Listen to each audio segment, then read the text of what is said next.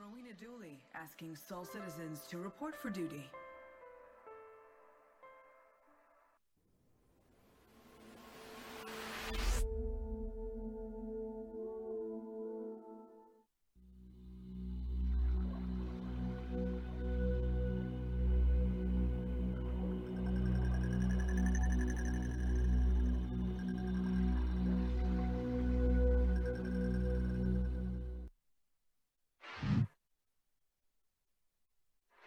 And greetings. Welcome back to Soul Citizens. I'm Griffin Gaming RPG, and we are back. Today is October the 29th, last weekend of the month in October, wrapping up the week following CitizenCon and a lot of other good stuff that you guys know have been going on in the Star Citizen community. And I'm here today with an illustrious group, a panel of, I think everybody who's here went to CitizenCon, in fact. We are still waiting on Calrati. He may pop in, so if he does, we'll drop him in like we always do. Please accept our apologies. Starjump Grim couldn't be here tonight. He felt ill, wasn't feeling very well, and he's going to come next week when we do our ship show from CitizenCon. So, thoughts to him. Hopefully he can get some rest and feel good, and that he has a good week this week, but we are looking forward to joining up with him again next week. In fact, he's going to get a little surprise from us, which we won't talk about right now, but he's got a little surprise coming in the mail tomorrow. And so I'm sure he'll have some comments to say about that when he's on the show next week. Who was that who hit us up there, Fast Card? I didn't see it when it popped up. Vengeful. Looked like Vengeful. Vengeful, as always. Vengeful, thank you so much for the sub. We appreciate 35 it. months. Oh, well, 35 months. Oh, God, we've been on that long? Jeez, OP. No, someone hit 42 months yesterday. Yeah, wait, I might be in streaming alerts. Hold on. Oh my goodness! Yeah, someone hit 42 months yesterday, and I probably pointed out. But we've been on a long time. Well, thank you guys so much. We really do appreciate it. Standard Deviation was on for 42 months yesterday. Yeah, you know what? Standard was the one person. I think Standard came on a month after we started. I think he was, if he's not the first, he's at least the second person who supported us, if I'm remembering correctly. So he's our OG. Yeah, but I mean, 42 is a great number, though. Oh, yeah, it is. It is. Absolutely.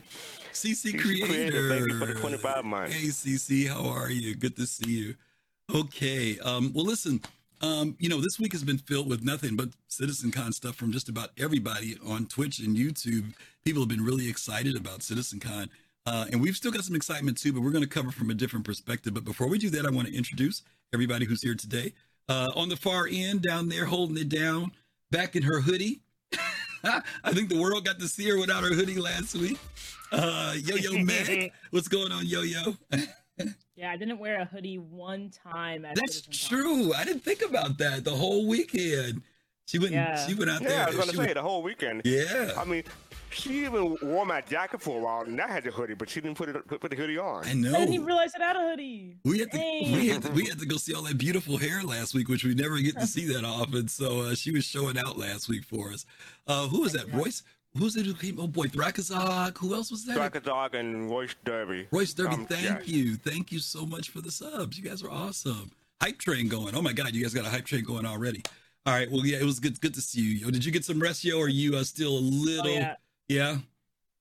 Are you still pumped? I still am. Yeah. But I definitely got much needed rest. I feel like I'm sure a lot of people were the same. Yeah. I was thriving off like probably 6 hours total. Yeah. I was just after the first night so tired.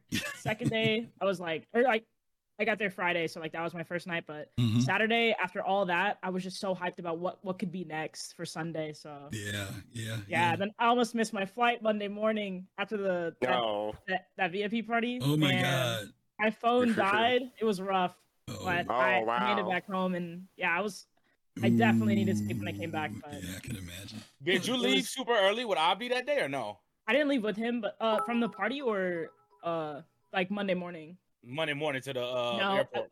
We left separately, but I got there at like 7 a.m. It took like an hour to get there.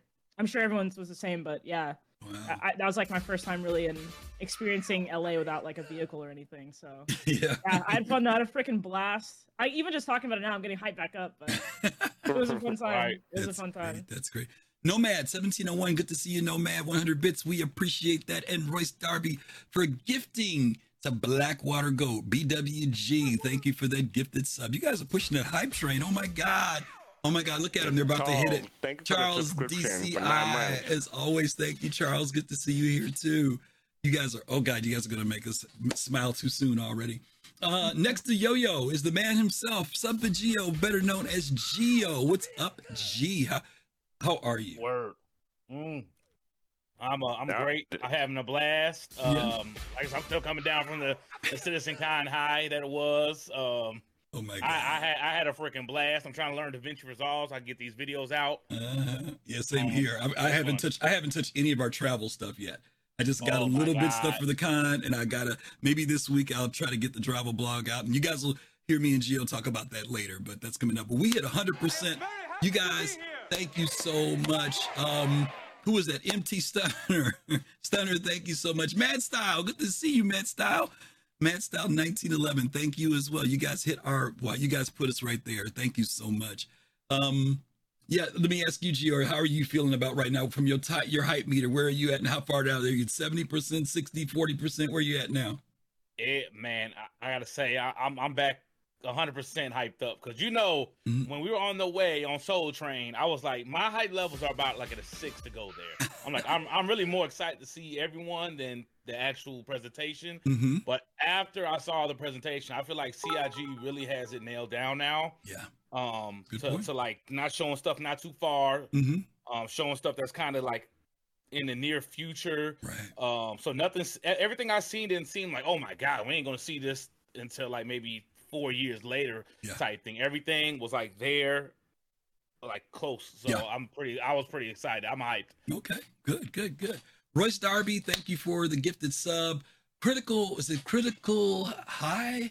Yeah, Critical High. I hope I'm saying it right. Critical Kai. Thank you for following. I'm so sorry if I'm slaughtering your name. And BWG, thank you. Thank you for the 53 bits. Thank you. We appreciate 53 bits. We'll take them. Thank you so much. And last but not least, the man himself, FC. How are you, Fast Cart? I'm doing good. My height levels are increasing as we continue to talk about it. So I'm feeling. I was suffering a little bit from the post CitizenCon blues, but I'm managing. Yeah. Wow. Oh my God. Captain Jones. Ken from Captain You guys Jones. are nuts. Thank you so much. 10 subs.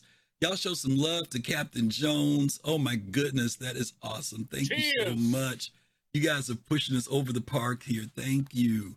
They're going to make us hit our goal before the end of the night. We're going to be at our 60s. Yeah, I mean, we only have 2 days left in October. You guys are awesome. What was I going to say? This week, I've been trying to watch a few people and get, watch commentary from different people and what they've had to say.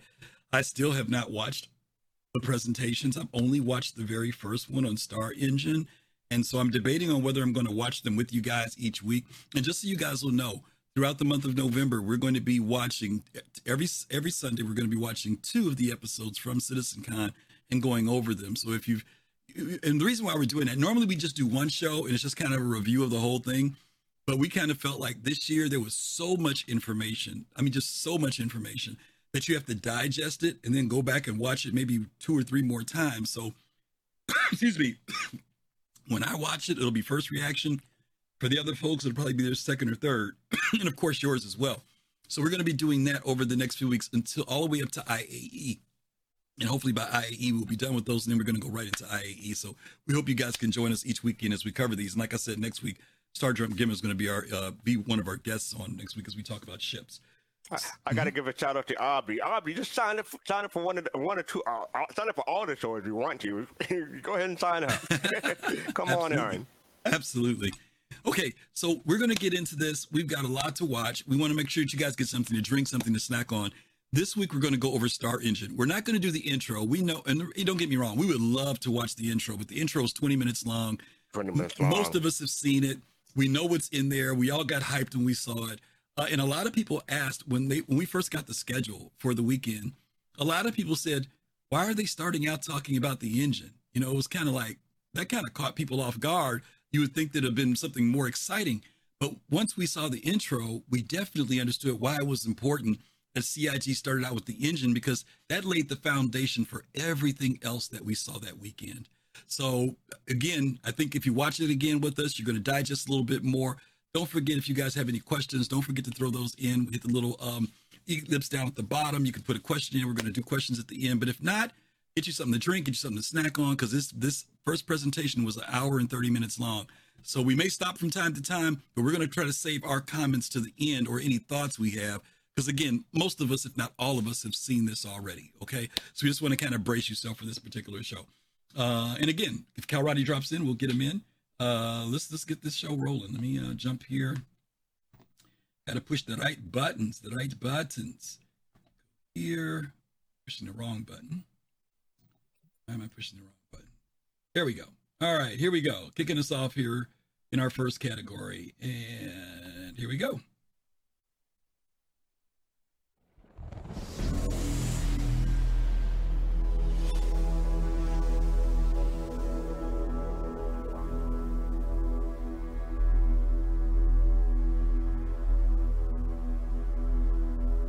Bonjour! Bonjour, CitizenCon. We are so happy to be here. It's been so long to see you guys physically and just being able to interact. It's been fantastic so far. We're super excited about all this. The video you just watched outlined a lot of features in the Star Engine. It's a reminder of what makes this game so special. It's a focus on fidelity. I said it. It's a focus on immersion. And it's a focus on seamlessness, being able to go everywhere, and you just, Thank you, you're just there. The accomplishments from the tech teams at CIG have been numerous in building all the technology that allow you to run the game and allow you to experience the same things that we see in our dev setups.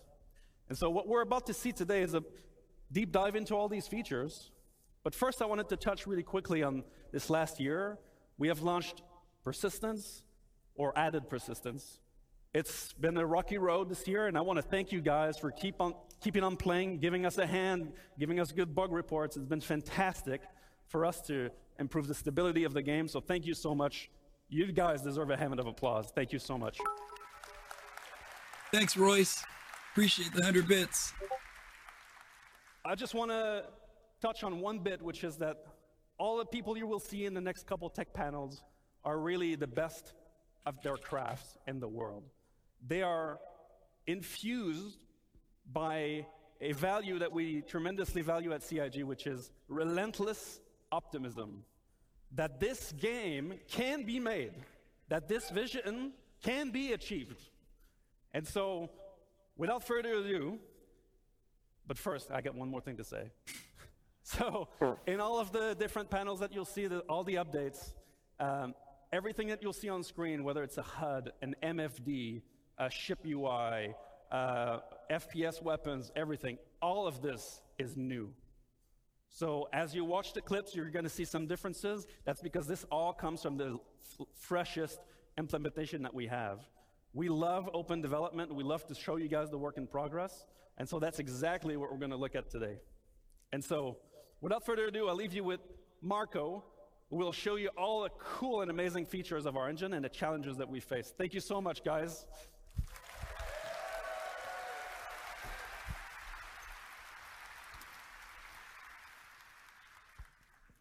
Thanks, Benoit. Hello, I am Marco Corbetta, VP of Technology, and we're going to talk about Star Engine today. We have been developing Star Engine for many years with the goal of creating an online living universe. But creating a universe is not an easy task, and even more difficult to do everything seamless without any loading screens or invisible walls. And massive spaceships flying very fast, close to the terrain and objects, are pushing the limits of procedural generation and streaming. This is not a single-player game, so creating this universe online is making everything more challenging. We stream and generate physics on server on CPU, and we already support more than 100 players on a single server, more with server meshing. To support all this, the engine must do a lot of work every frame. So in a typical Star Engine frame update, we got up to 64 hardware threads, about 200 software ones, over 700,000 streamed in entities and millions of entities overall in the solar system, about 150,000 updates per frame. We have over 200 vehicles, spaceships, and ground ones, over 2 million physical objects, over 100,000 objects generated per frame when flying over the terrain. We have many unique locations, streaming on demand in a seamless, gigantic space. I'm going to stop there for a second. Those statistics blew me away when I heard that, how much stuff was running in a frame. I never thought about it that way, that there's so much data and information that's running in the engine.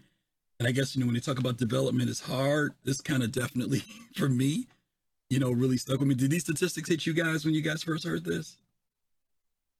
Yeah, I don't want to speak first, but if anyone else wants to go, for me, I take for granted for sure how much how much it takes, how much stuff there is with Star Citizen. Yeah, the statistics are insane. Just to think about it, and as I play every day now, I'm less relaxed and patient with the game because there's just so much going on that I have no idea about. Yeah. Okay. I mean, no wonder RPC die so much, right? They're doing all this stuff at one time. I mean, come on now. Well, to your point, that is part of it. When you think about how much data and what's being handled in the game, it's very easy to, like Yo-Yo said, to kind of look at the game and where you are, but not realizing how much other things are going on within the game. Just even all the entities and stuff alone, that all that stuff exists. And I know things get filtered in and out, but still, that's just a lot of information and data that's being passed. And it's about in a single frame. Let alone, the game in general. And I want to make a serious point. It's I want to say in 2016, 2017, people were worried about whether or not the Star Engine, it wasn't called that back then, but whether or not the Star Engine would keep up with current technology. Yeah. This right here is your answer, right? Yeah. Well, very much so. There was a lot of concerns in the early days, like you said, Fast Card. Because remember, some people were even saying, well, why don't they just build their own engine? Why, even mess with CryEngine at all? But evidently, Chris knew what he was doing when he picked it. They figured some weird hybrid that works. So, but anyway, I just wanted to stop with it. But a lot of it was luck too, because they picked up a lot of Crytek people from that from CryEngine Studios. That definitely did help. I mean, they had some people who came from CryEngine and other industries before the big CryEngine fiasco. But still, right. The fact that the foresight to look at that and say that was he could have picked a lot of other things. He could have tried Unity and a lot of other stuff, but there was something in CryEngine that he saw, that was good, and they went that route with it. So, and I don't understand people who say that about, they made their own engine. They have no clue about development. That's just brain dead talk right there, because they got some of the best people from Crytek working on this engine. Right. You can't have a better setup than what they got now. Everyone says Unreal Engine or they should have made their own engine. No, the situation that they're in right now fits them perfect, because you got all the geniuses almost from Crytek from that layoff, or they weren't getting paid in-house with Chris. Right. All the big people who make all the best stuff from Crytek. So I think their situation is perfect for them. Yeah, it was. And again, that's why Brian Chambers is one of the main guys working it, because that's where he came from, was over at Crytek. So okay. And good, Cal Roddy, good to have you join us. Good to see you. Hello, everybody. All right, here we go. Also, we are supporting many new features that we are going to showcase today. I'm going to start in introducing the new and improved clouds and fog worked on by Carsten Wenzel in the R&D team. The first new feature is the light shafts. They are volumetric shadows from clouds cast into the atmosphere. They are truly volumetric and 3D, fully integrated. They are not just a post effect, as it is usually done in games. With this, the atmosphere from an overcast sky gets darker, and this is important for planets and locations with bad weather. Another component is the new ground fog. It follows the terrain up to a specified elevation for different locations. It is also fully integrated into the atmosphere. It receives volumetric shadows from clouds and terrain. It reduces the light scatter into the view array. And in this video, we're showing all the features combined together. In addition, we made many improvements to cloud shaping to allow for more variation and details. The shape noise blending, a vertical variation, has been improved a lot.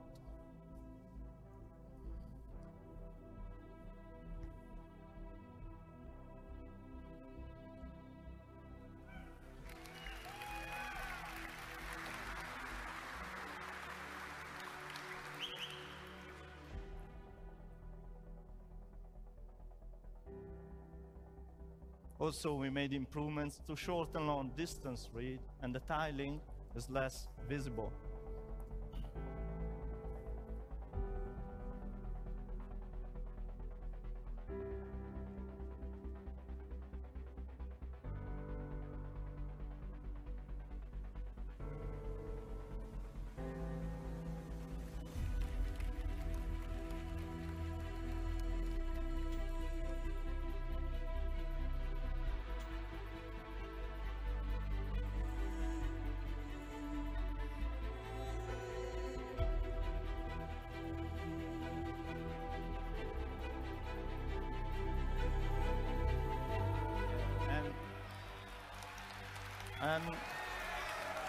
And best of all, we're going to include all these new features and improvements in the next 3.22 release. Okay, thank you. Nice. Thank you. Nice. 322, gang. Not a long wait, like you said, Gio. Right around the corner.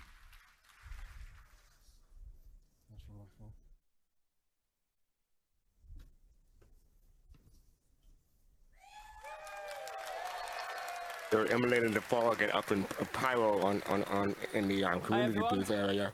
So I'm Mike Snowden. I'm the director of visual effects. And I'm Ali Brown, the director of graphics and procedural tech. Thank you very much. Really happy to be here. Really excited to show you. We're going to be showing. We'll talk about the backlog next week, there, Charles. That's going to be next week's show. That. Next week's show. So Dynamic Fire is a driver for gameplay in both FPS and multi-crew experiences. It creates emergent sandbox gameplay, and it can be used by designers to craft very dangerous scenarios for players. And as you can see from the video, it gets very intense. You gotta keep your hoodie on, Meg, when you go through the fire. Okay, so how do fires start in Star Engine? Well, there needs to be a source of ignition, and there are multiple ways in which it can occur. For example, weapon impacts or misfires, explosions or damaged items, and the player needs to be alert to their surroundings with fire an ever-present threat. If a fire does break out, you're going to see it dynamically propagate through the area, causing damage to environment and player. And at this point, the player needs to limit the damage, of course, by extinguishing the fire in any way that they can. Let me stop there for a second. After you guys watch this thing with fire, anybody who wants to jump in, just everybody didn't have to answer this one, but anybody who wants to, what did this whole thing with fire propagation change the way your idea of when you think about running a ship? Because like right now, if you're in a ship by yourself and your ship catches fire in the back, if you're by yourself solo, there's going to be some issues. Has this kind of rung in you guys' head now that, because they said fire doesn't have to happen because you're in combat, but maybe something explodes or a component wears down or something like that. Anybody got any thoughts on that? I'm going to have to be careful what people bring onto my Bennett Merchantman for selling and trading, that's for sure, because I may have to put a sign up, say, like have a TSA screening or something like that to make sure that they don't bring something harmful to make damage my ship. Also, I imagine when Endeavor eventually gets put in science and gameplay and everything gets put in, the chance for failure and catastrophic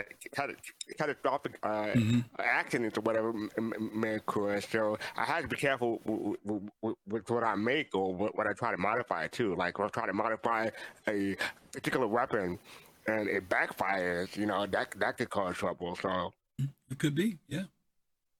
Kalrati, Meg, Gio, either one of you guys got anything about that? Yeah. So this doesn't apply to everybody, but I've been talking to a few persons with regards to this whole thing and having to manage all of these disasters.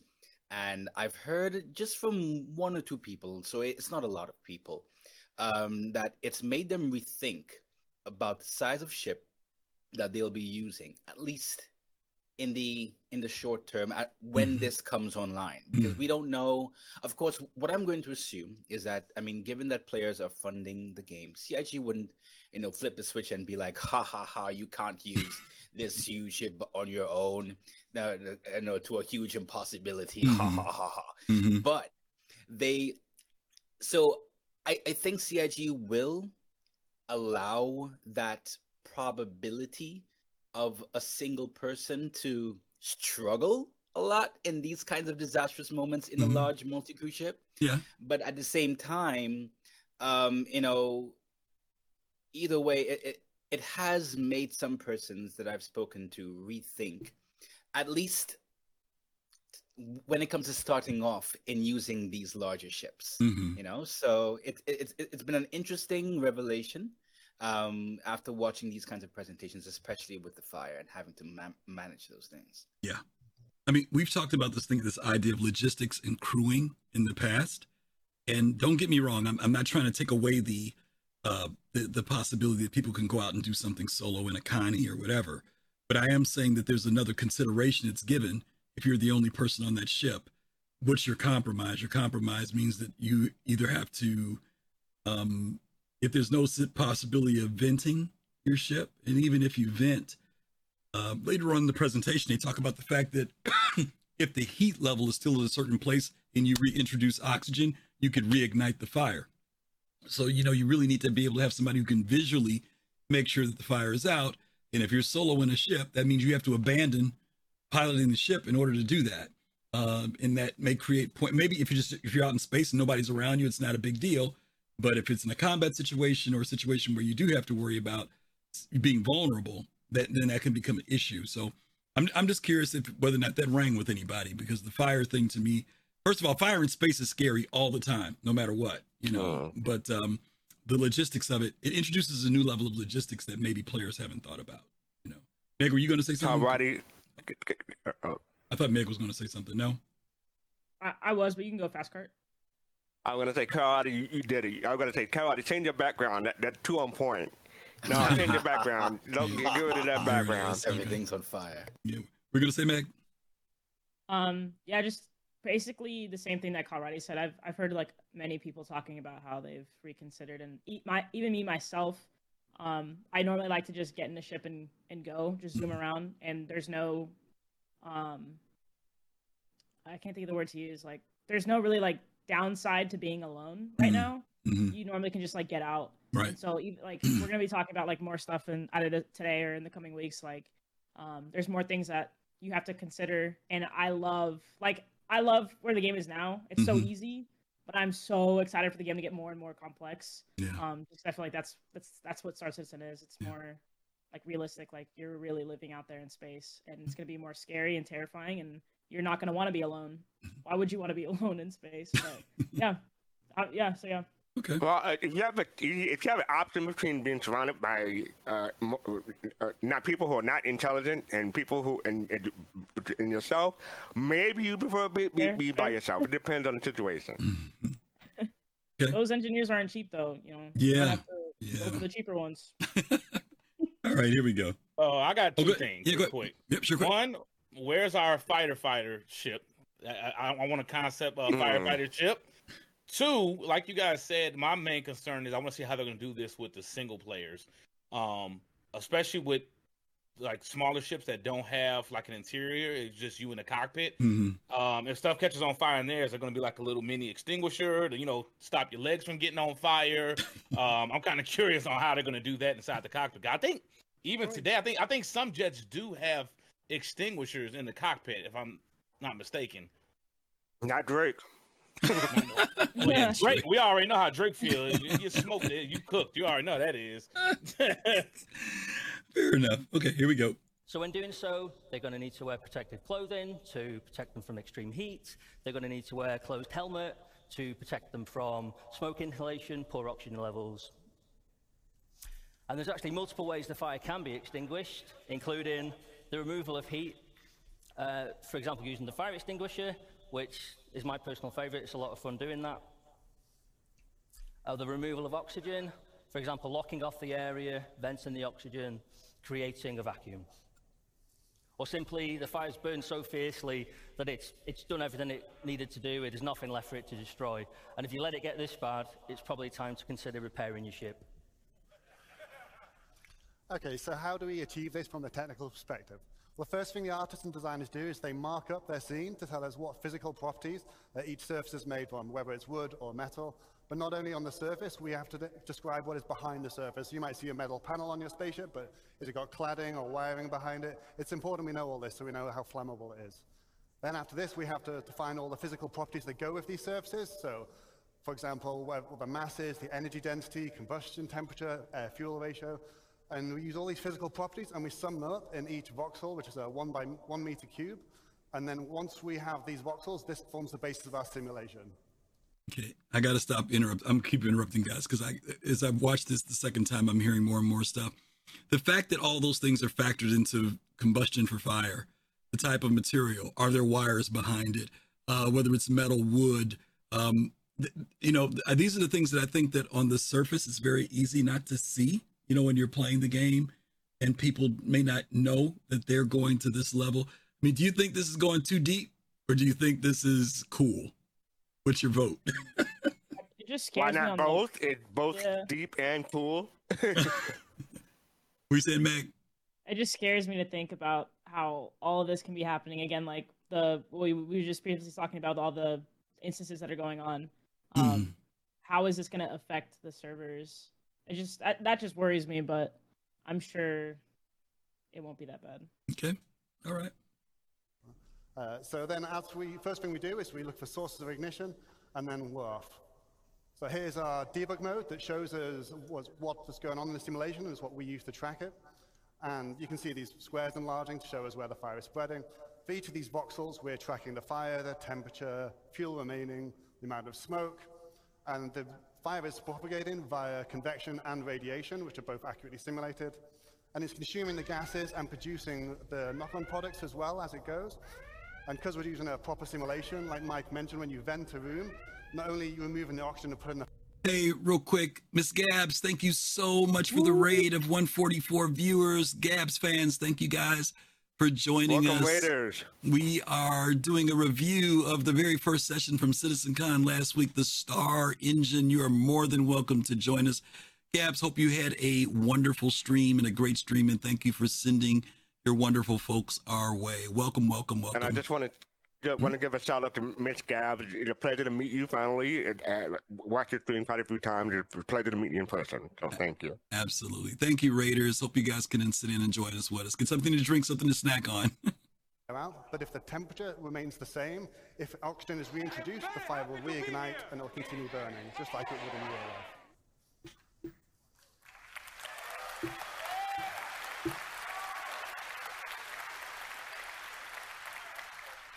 So what's next for this? So our focus has been on interiors, in particular spaceships, but all interior spaces really, and this voxel grid really helps us solve that problem. Our next focus is going to be on planets. Obviously, they represent a slightly different challenge, the vastness of them. We have to transfer this over the network and simulate it slightly differently, and we also have to render it at scale. But the way we've done it, the core tech we've used, we should be able to scale this up quite easily. So that's going to be our next focus. Okay, so how do we create realistic dynamic fire visuals in Star Engine? Well, we start with the simulation, as just described by Ali, and this gives us the data we need to drive the visuals. Thank you, Willie. Thank you, Trooper, for the follows. Then we bring in the burn shader. So this can be applied to static environments, and we have a lightweight version of the shader for entities, which is kind of based on the dirt shader and wear. Then we've got the glow, which is an animated surface decal shader for static environments. This is where we start to bring in some nice motion. And then we bring in the GPU particles, which are spawning from voxels and in screen space. Obviously, these are doing a lot of the work visually.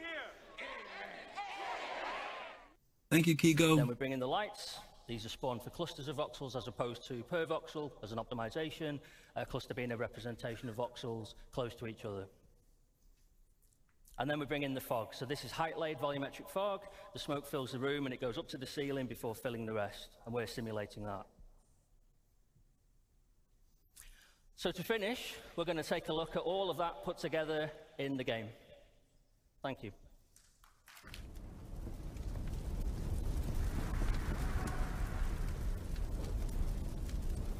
It's going to be a scary thing to do.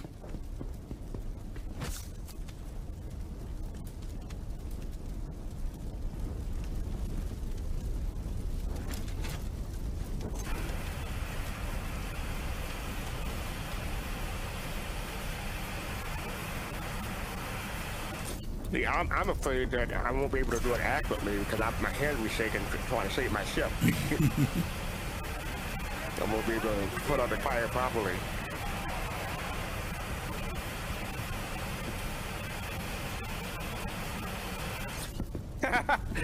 Jade, you got me. Thank you, Oliver. Both, thank you.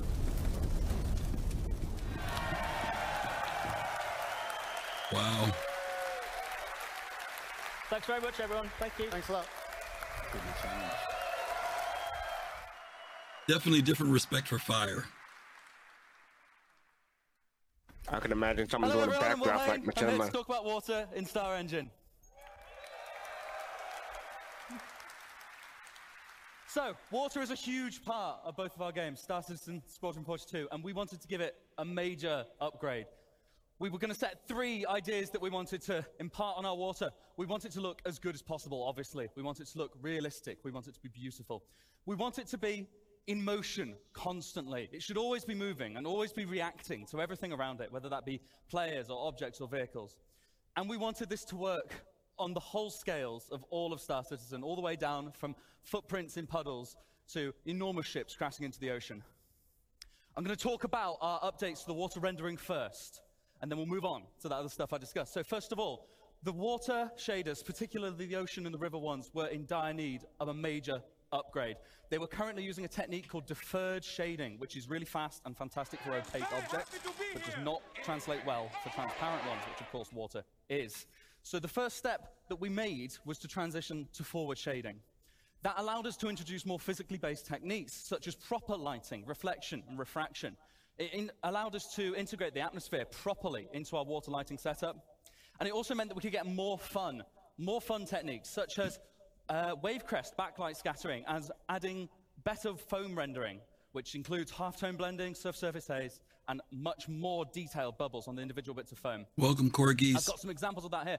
In this particular screenshot, you can see the icebergs in the near frame. You can see we're refracting the iceberg underneath. It's correctly refracted. In the mid frame, you can see that the iceberg is reflected back onto the water. That is now accurate. We weren't doing that properly before. Here you can see our accurate water lighting from this really beautiful screenshot of the Gladius over the water. That's I love cool. this one. So this is the objects under the water being correctly lit, which is new. And then we are applying the lighting changes from the specular highlights on the surface, and also considering the lighting from the suspended particles in the water, depending on how deep and dense the water is, which gives us this really beautiful effect. Thank you, Gifter. 5 gift subs. Good, Thank you so what much. What's going on is that it's demonstrating that the atmosphere and the water are sorting properly. This looks like everything is normal, but it's challenging to implement with forward-rendered water and proper ray march clouds like we have in-game. Props to Alan, who works on all of this. I did the next bit. And here we can see the wavecraft light scattering. See how the sun is coming across the back of those waves? It's lighting up the suspended particles in them. It just looks gorgeous. Here we have the multi-layered foam, and from a distance we have both surface foam and subsurface foam rendering correctly, looking really, really nice. I've just got a video here before and after. First of all, this is our lakes on Stunner 4. Next we have water volumes on Orison. Welcome, Dark Mosey. There you go.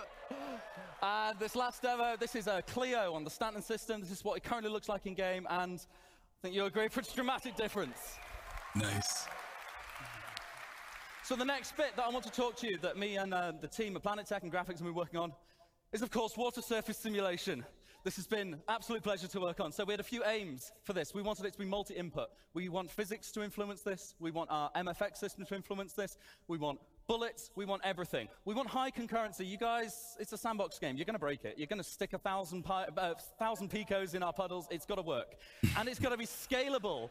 It's got to work from the tiny scales to the footprints in the puddles all the way up to, as I said, giant ships crashing into the ocean. So the technique that we chose for this is a form of surface wave propagation. It's GPU-based, it's highly realistic at a low cost, and it can be scaled for waves of different amplitudes. So we can have all of that built right in just by adjusting a few constants. I've got a demonstration here. We're going to have the player walking through the puddle. As you can see... For some reason, it did not play on the CIG video, but it was on screen, just so you guys know. So don't ask me why it didn't, but it didn't for this first part. Steps, you get a bigger ripple, but even as he's stepping, the toe is being dragged through the water and moving the water accurately. This is not a cop-out. We're doing this in 3D. You see as I'm jumping. And then this next demo, we're going to fire some bullets. This is a bit loud, this one.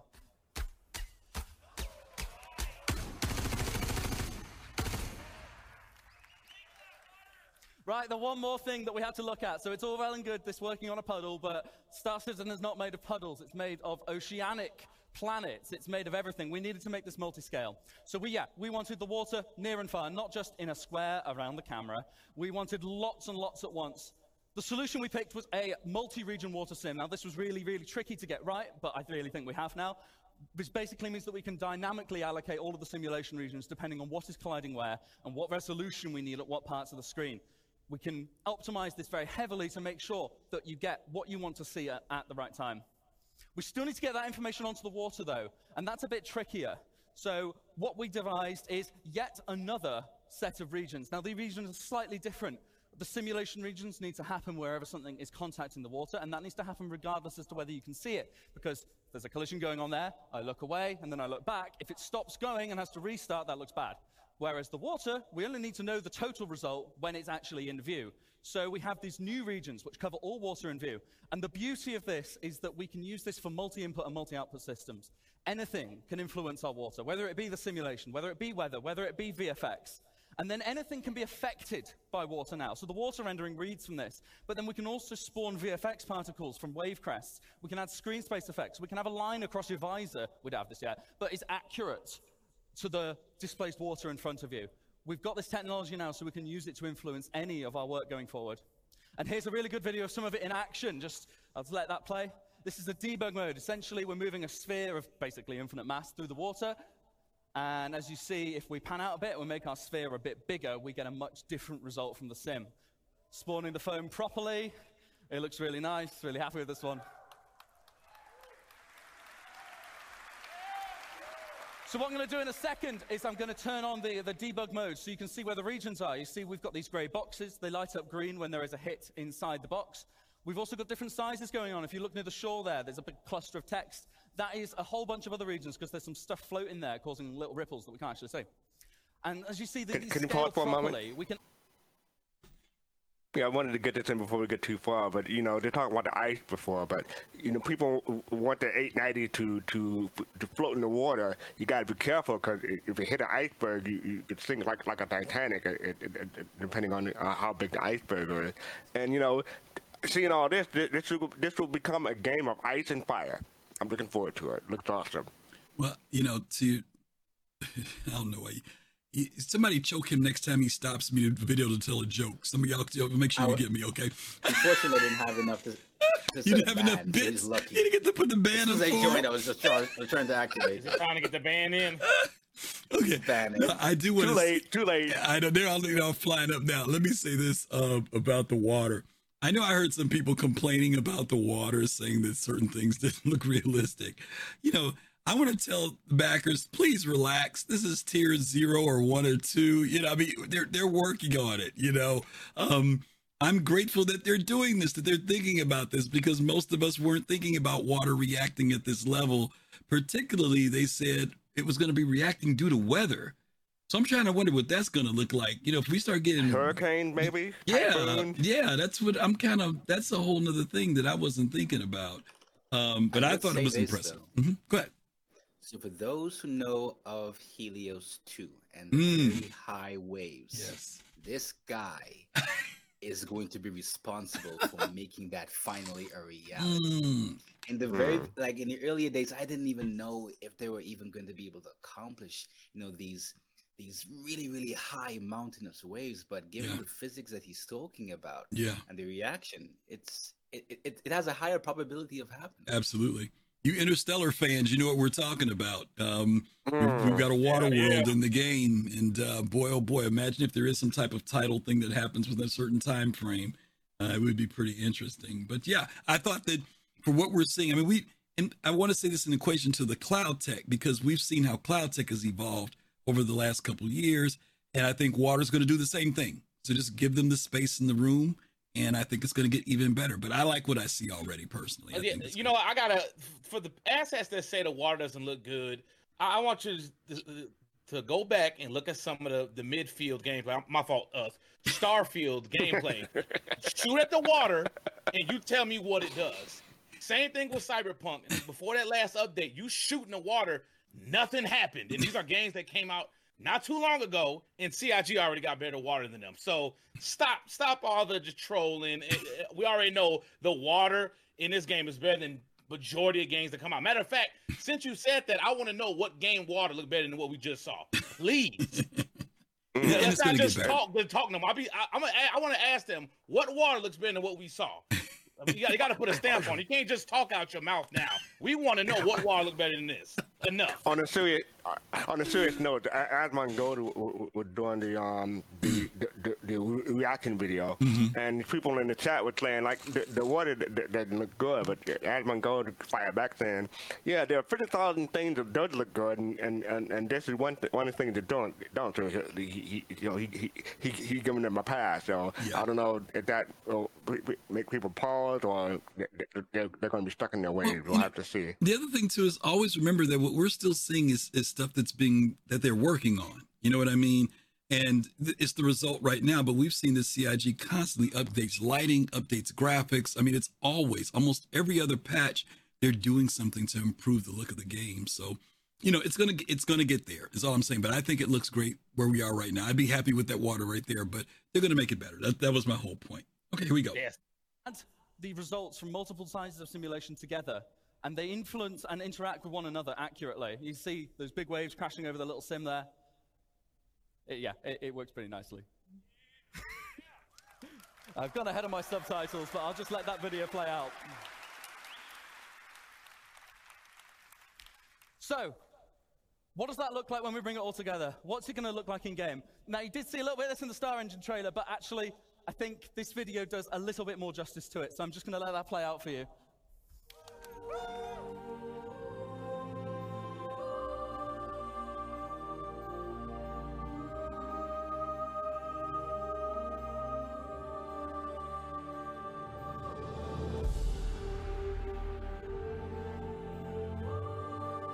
Forward in a second, you're going to see the wake start to happen behind us there. And from the cockpit perspective, water droplets on the glass thrown up from the water sim. This is what I'm talking about using multi-output.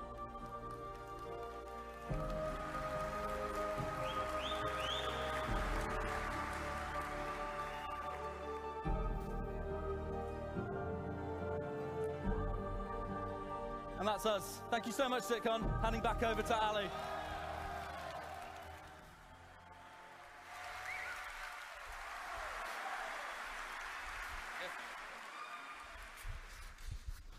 Hello again.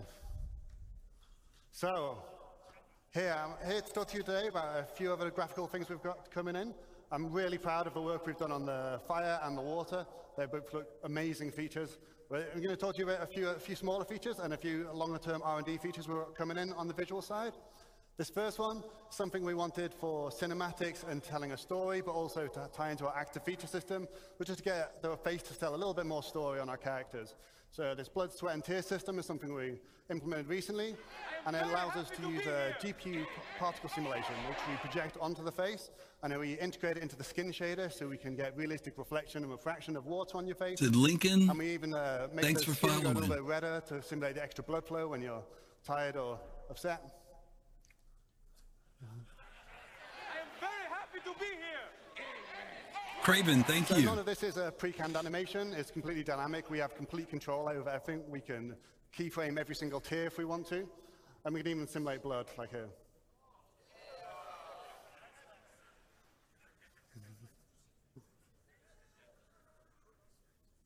So next thing I want to talk about is our scope shader. Design came... No, stop there for real quick. I tried to figure out what the applications were going to be for this. I don't know what you guys think about it. I thought that the applications for Blood, Sweat, and Tears would also be something that was like a physical indicator of what's going on with you, particularly if you're injured in particular. Like right now, we were out last night doing Orison, Towers and Orison, and when someone gets injured, you know, the person who's injured can tell you what's wrong with them, but if you're going to help them, there's no external way of knowing what's really wrong with them other than if you use a device to scan them. So, like, for example, Calrighty, if you got shot and I see you bleeding from your mouth, maybe that tells me you have some type of torso or head injury. Is that kind of making sense? The visual cues for us? Yeah, most definitely. I think, especially since when medical gameplay becomes, more mature and those things, apart from having to understand and know how to utilize tools, those who are playing these kinds of medic or recovery roles, it would be nice if we have some kind of visual cues as well to indicate, okay, straight off the bat, we can apply this or that without having to rely on a particular analysis, which may take, a much longer time. So if you can rely on these visual cues, you'll be able to get to the point a lot faster. Yeah, because all these are signs of distress, right? If you're sweating, you're crying, you're bleeding, it gives you some type of indicator. Like you said, if medical gameplay comes in, even in the hospital, who knows? I'm just really trying to figure out what the other applications could be. I mean, there's cool factor, but CIG is also known for making sure cool factor does have some type of gameplay element to it, Okay. Telling me that they really wanted to up the game with the rifle scopes. They weren't quite good enough. They didn't really feel realistic for them, and they thought it was a real core part of the first-person shooter experience. So to give you an idea what we used to do, we have they used to use these type of fake scope meshes, which you see here, which is where we'd have to slice the scope in half so you can see through it. And sometimes we put these big black planes around them to obscure your vision. And we put a bit of glass on the front of it, but there was nothing really to tell you it was the lens. So we've worked on a new scope shader, which is now going to be on all of our scopes moving forwards. And I'll give you a quick show of what that looks like in game. So on the first scope here, we're going to see it's got a infinite projected red dot scope sight. We've got lens distortions. You can see this little refraction and bending of light on it. You see it works when you don't have to be actually holding the rifle for it to work. We've got that is pretty cool. Correct emulation of eye relief on the scope. So we have the blur, distortions, chromatic aberration, and then we've also got support for digital displays like this one, which has light amplification and has support for EMPs. If you get an EMP, you're going to have the display is going to get distorted. So we're quite proud of this. We think it's going to give a much better, more realistic simulation of the scopes in the game. And I think I've kind of mentioned before, but it's not a fake effect. It applies to our Can you pause there? I'll make a serious comment this time. Sure. You can look down somebody else's scope and see the same thing. It's fully integrated into it, so it's really quite proud of that. Yep. Oh, you got a joke, man. No, I said I was gonna make a serious comment. Something like that make me worried it's too deep and too complex. Because I mean, how are you going? I mean, yes, you can use a mouse but you got to mix your mouse just right in order to see everything correctly, right? So, if you're under pressure or under some kind of time constraint, I don't know if that's going to be a hindrance, if you know what I mean. I think the PvPers are the ones that are going to enjoy it, to be honest with you. I don't. It's not a distraction to do it. I think it's just it introduces a greater level of realism to it, and that is, and Nomad said it. That's the point. I mean, the idea is that it's too easy going in, and they're right about that. When you go to the scopes, if somebody else has a gun out, you can look in their scope, which in a lot of games you can't do that. It's only the person who's holding it. So. That is how it looks. I mean, that's the way it looks in real life, but I don't think it brings any level of difficulty. It's just that you kind of know that when you go to that weapon, that's what you got to do. I don't think it delays you very much or anything. If nothing else, it may even give you a little bit more accuracy. But we'll see. I'm just a lousy shot, so I'm worried. That's all. No, you may find that it helps, to be honest with you. I mean, it is the realism is there, you know, and I get what you're saying about pivoting and making sure you're centered and everything like that. But I think you may find that it won't inhibit your playing. You know, if anything else, it might even enhance it a little bit more. Well, I think they might have future-proofed themselves with VR too, because some people are going to have VR scopes. Oh, if they ever get to that point, yeah. And you're about to stay lined up, or even with I tried Toby tracking for the first time at the con, and I'm like, this is insane. Like, it even watches your eyes. I couldn't believe it. So they're probably future-proofing for stuff like that. Like, could be. They don't want people to have too much of an advantage with VR or Toby. Okay. And who knows what else. Okay. Next feature I want to talk about, hopefully if any of you have a HDR monitor and you've been playing 320, hopefully you've given a go of the HDR feature. We're really proud of this. It looks really good. And we've got some great feedback from you guys as well. There's been some strong feedback about we want extra black level controls, so we're going to be adding that for you. So make sure you can tweak the image exactly how you want. And there's a great user guide on Spectrum as well if you want to know how to get the best out of it, because it's not always a straightforward tech to get the best out of. Just to give you an insight how this works, we've got something called Unified Tone Mapping Curve, and this is the process where we map the real-life colors of real-life intensities of light onto what your monitor can display. And rather than having an SDR mode and HDR mode, we have like a smooth system where we can blend between SDR and HDR depending on the peak brightness of your monitor. We also pay a lot of attention to make sure we preserve the colors and the hues to keep an accurate image for the artist, and especially for skin tones. We don't want them turning red or white or doing anything bizarre. Just one thing to mention, we've got some content adjustments that will be ongoing. We've got a lot of content in Star Citizen. It takes a little bit of time to make sure we balance everything so it doesn't look too dim or look like a supernova. Next thing I want to mention, temporal upscaling. This has been something that's been asked for a long time, and we're proud to finally get it into your hands. We've got 3 different techniques we're going to be implementing. We've got CIGs, we've got our own temporal super resolution solution called TSR. We've got AMD's Fidelity FX Super Resolution 2, and we've got NVIDIA's DLSS 2 as well. They each have different characteristics and hardware requirements and trade-offs, so it's important to get you all 3 so you could have a choice of what you want to look. That's very cool, because this whole thing with upscaling and different graphics cards and stuff, you guys know I'm not picking on Starfield, y'all. But there was a real big thing between AMD and NVIDIA when the game got launched. And they had to put in some third-party stuff. So it's good to know that CIG is making sure that no matter what you have for graphics, they'll be able to accommodate it within the game. On the left here, I've just got a zoom in from one of our outposts. That's no anti-aliasing for people that really love to see jagged edges. The center one is our TSA, which is what you've got in the current release today. And on the right-hand side is TSR without doing upscaling. And this is going to be replacing the TSA solution. And this gives us better quality and more stable image and hopefully much less ghosting. We can use our TSR to do upscaling. Here's the example of how it looks at each resolution. And similar results from AMD's FSR.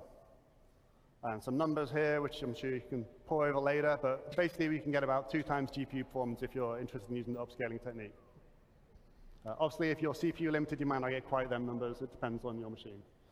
We also intend to look at frame generation techniques like FSR-free and DLSS-free, but these are going to come a bit later. We're going to focus on GPU performance, getting that up first. Frame generation isn't really applicable unless you've got a really good performance first. Some other quick updates. We've got the screen space shadows as Alpha 320. It gives us some extra detail in our shadows across characters, and particularly on planets, it helps a lot. And we've also got a new texture and mesh streaming engine that helps us get as much possible detail as we can onto your VRAM on your GPU. And it does something we call load balancing. It will scale dynamically for your GPU to make sure we can get the absolute best possible results. We've also got some more streaming improvements coming in the next release. Just to give you a quick show of what the screen space shadows mean, here we've got a planet with no shadows. I think it's Microtech. The shadow maps, so you see the normal shadow maps that fill in half the scene. But then when we get the screen space shadows, you look in the top of the screen or in the flowers, they type of fill in the detail for the rest. They really help type of bed the scene in and stop these things looking at floating.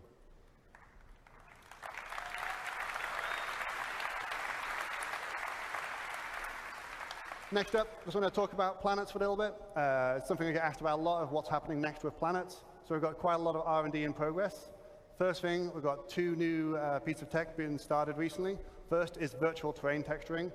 It's quite a technical detail, but what this means for you is we're hopefully going to get much less popping or no popping at all. And we're going to achieve this by moving all the calculations to the GPU.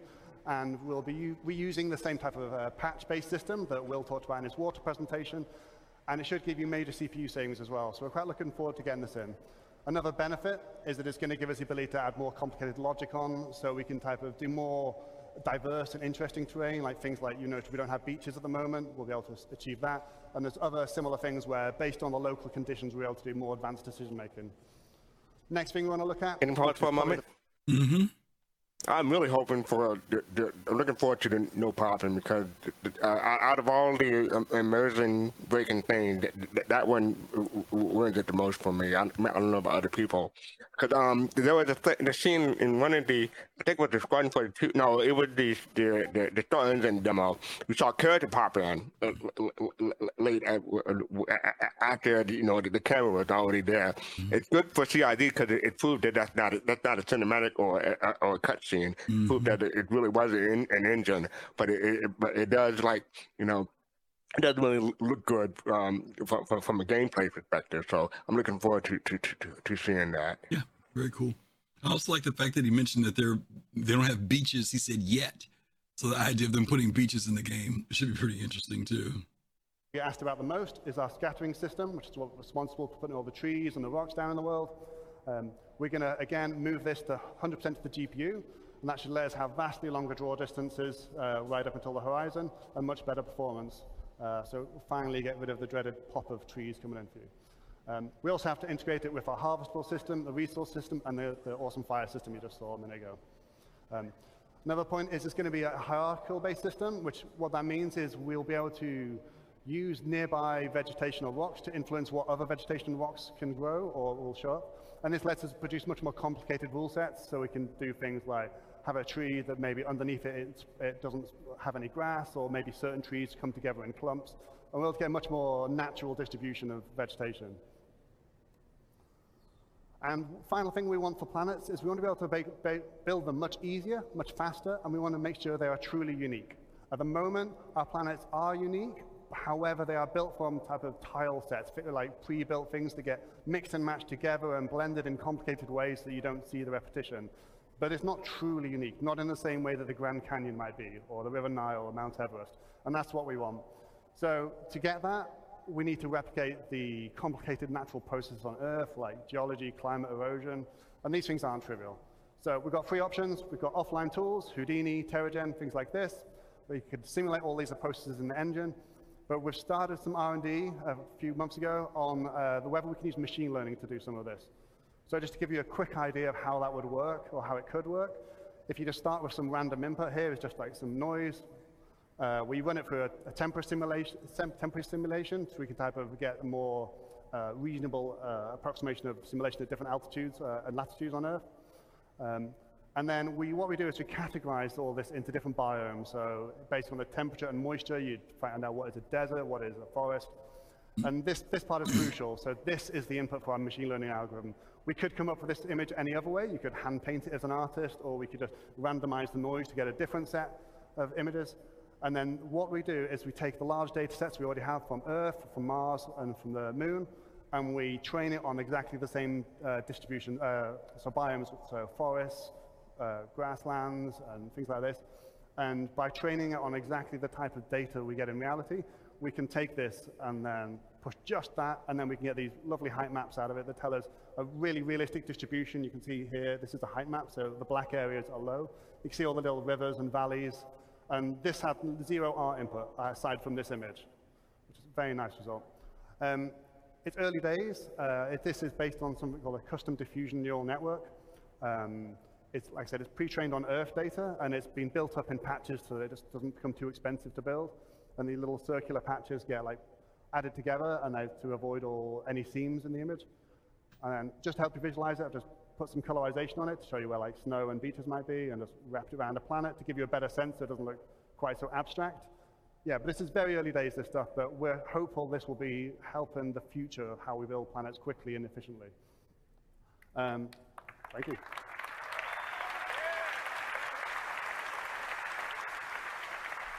So the last thing I wanted to talk about today is our Gen 12 renderer and Vulkan. This has been ongoing for quite some time, taking a lot longer than we would have liked, but we're finally getting to the end of this long journey. For those who don't know, the reason this was being implemented is largely for performance. We're going to be getting at least 2 times better performance on our CPU submission for rendering, which is often the bottleneck for the game, so that will directly, hopefully, translate to performance improvements. We also get better control of memory with advanced GPU features like resizable bar, and it also opens the door for some things like ray tracing and new mesh shaders. So we've got a video of a Vulkan running, that's live captured, so I can't remember which ship is this, but it's this looks really it's all good. working fine now. There's a couple of hitches in performance, so we can't quite release it yet, but we're looking into them, the last few performance issues and stability issues, and hopefully we'll be releasing it soon. I am very happy to be here. So, like I said, one of the things we really were interested in by implementing Vulkan. Noblator, thank you for the follow. Hardware features, and one of the big ones was ray tracing. So with that, I want to hand you over to Ben, who's going to talk about some of our lighting research.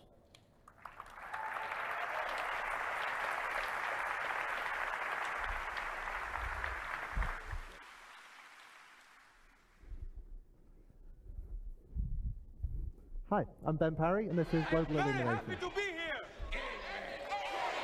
Thank you, Looney. Welcome. So, as Ali just said, sorry about the delay, moving guys. over to the Vulkan renderer, and now that that's fully online, we've got access to hardware ray tracing on the GPUs that have support for it. And the best thing to do with hardware ray tracing would be to create a new, updated global illumination system for us to use. Now, I'm here to give you a fairly early preview of the work that we've done so far, but first off, I'm just going to simplify some things and ask, what is global illumination? Well, you can break the lighting in a game down to 3 components. First off, you've got direct lighting. That's not global illumination, but that's the sun lights in the level, that kind of thing. Next up, you've got diffuse global illumination. Now that's like a whole hemisphere, like a soft lighting that affects the entire, that takes from the entire scene and lights up the pixel. And then finally, you've got glossy GI and reflections. That's like your shiny surface glints, your mirror reflections, that kind of thing. And now all of those combine together to form one glorious penguin. Now,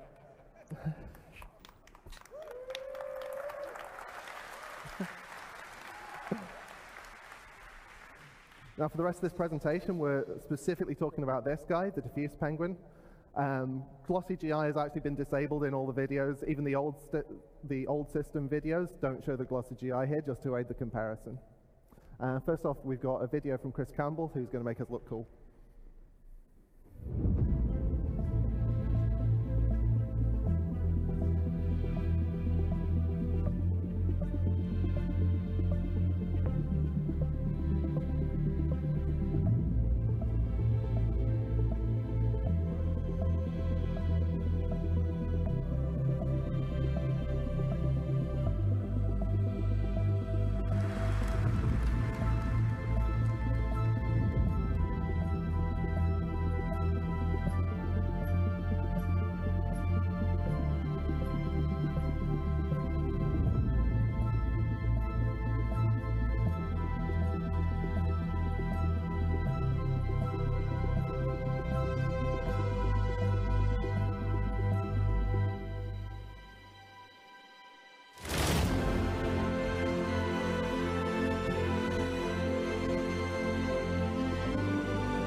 I love this one.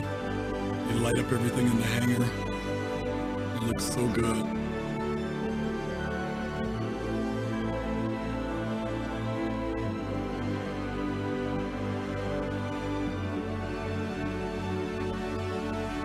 I just want the hangar.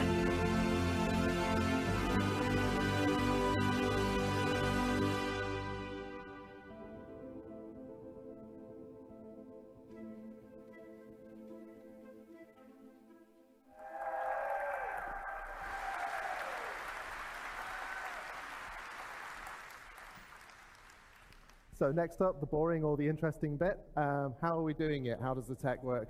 I'm just going to dig into that just a little bit. So we're closely based on AMD's recent paper, GI 1.0. We're probably going to build on top of that, but at the moment we're quite close to it. We ray trace against a simplified world so that we get like smoother lighting for the since it's a diffuse scene, we want a sort of diffuse, smooth signal.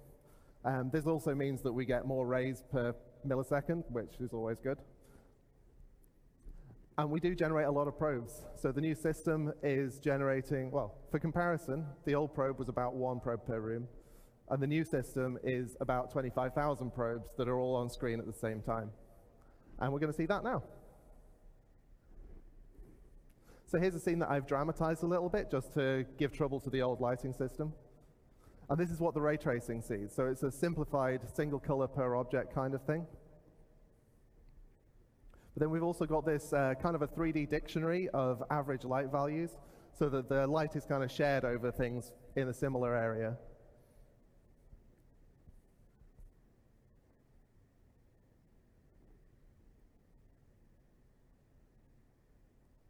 So going back to the scene, this is the old system. So you'd render a single image from the center of the room, blur it, and then slap it onto the entire scene.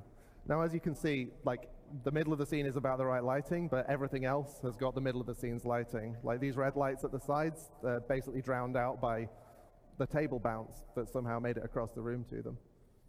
So we want to replace that system with 25,000 probes, each one of them only providing light to a small area around themselves. And then we interpolate that to provide like a smooth bounce. And you can see already in the distance, like the red light is really bouncing up there. And then we add a screen space occlusion pass just to tidy up the edges on things. And there is the final composite. That is really impressive. Mm-hmm. So what else does it do? Well, because it's real-time generation, it means we can do a real-time bounce, and we can do that with quite small areas. You can get like a really vibrant bounce that picks up off small objects in the scene. Ooh. And that means that the art team can really lean into like strong local variation on color. As again, we will see. So we'll do a side-by-side comparison on this one. As you can already see, like the spotlight's really like throwing stuff into the scene. This is just one light in the room. And we did have live updating, as you can see in the old system, but it was designed for like time of day changes rather than this continuous smooth view. And finally, it means that we can do things like glowing surfaces can just illuminate the world without having to add special lights to fake it. I thought it looked good when it was old. Looks even better. Right. So yeah, there's 2 really common cases in Star Citizen particularly that this is going to help with. First off, cockpit brightness. We capture at the moment the at the moment we capture that cockpit probe in a setup scene, and then we don't update it as you're flying around. So you're not going to get the sky color in, and you're not going to get the ground color in. And then we've got the opposite problem that I don't have a picture for this, but cargo bays sometimes they're light. You land somewhere dark, you open up the doors, and now you've just got this weird little light room with nothing spilling out of it. So again, let's have a video. Oh yeah, so this is the old system. The sun's working, but you can see there's no sky, there's no ground lighting. By the way, I've turned off a lot of the cockpit lights so that you can see this. And then in the new one, you can already see the skylight is kind of helping a little, but then as you turn over, you get all the ground lighting. Wow.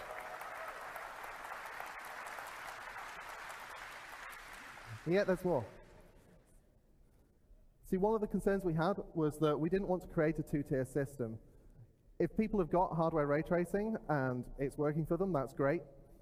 But you can't really have the art team optimizing or scene for one type of lighting and then having to optimize it for another type of lighting and having to trade off decisions about the 2 of them.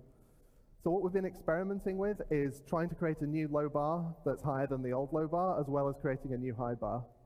And the idea for this is basically to take that single room environment probe system that we have been using, update it so that we can do live relighting on that, and then to sort of slot that in where the ray tracing would be while still keeping all of the other stuff, like the 25,000 probes and all that kind of stuff, can look at the old system and we kind of Frankenstein them together. So I'll show you what we've got so far for this. So this is just the old one and the new one so that you can see the problems. Like, it's overly lit, let's be honest.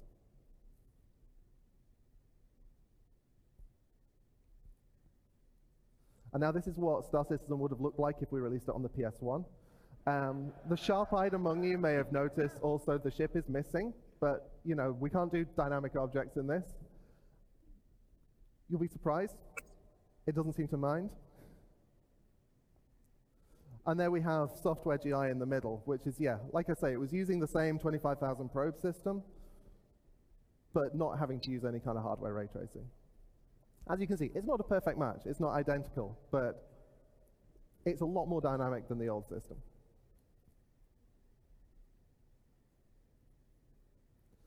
And finally,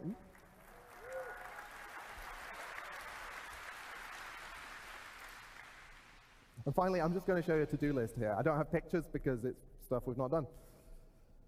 Glossy reflections. Obviously, we want to complete the picture, and for that, we need to handle glossy reflections. That's self-explanatory, really. I don't know what to say about that. Secondly, you've only seen it on opaque surfaces so far. The next step is to extend this so that it can support glass and water and all the other transparent things in the game. And beyond that, we've obviously got fog, we've got other atmospherics. We want to expand GI to make sure that it affects everything smoothly and equally. And the final thing is a Star Citizen thing. We've got giant scenes, we've got a ridiculous scale on some things, and we've got plans to make sure that this GI extends to handle that full scale. Anyway, that's all I've got to tell you now. I've been Ben Parry. Next up, we've got Star Clock with Chris Rain.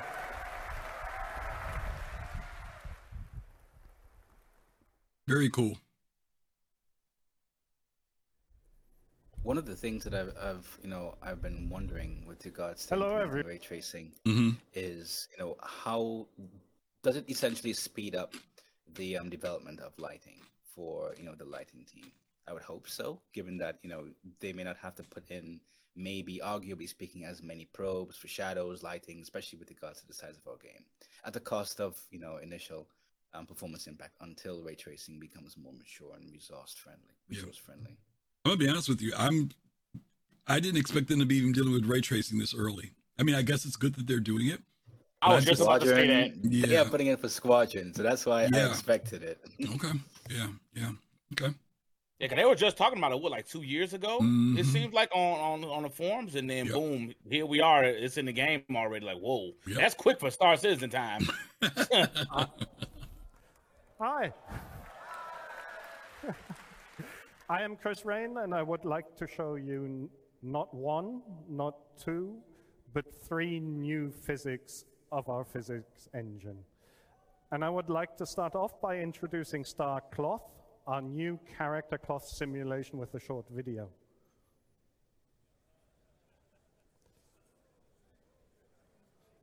So this is just regular player movement. That was actually me playing. You can see the cloth collides with the ground.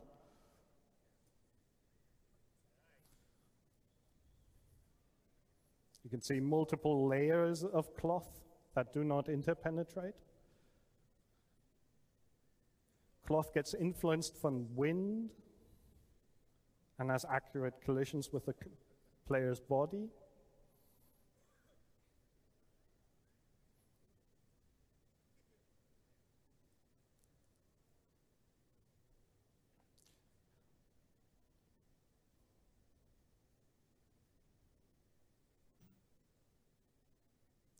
We now have support for collisions from dynamic objects. This was the joke. Uh-oh. You can play football in any outfit.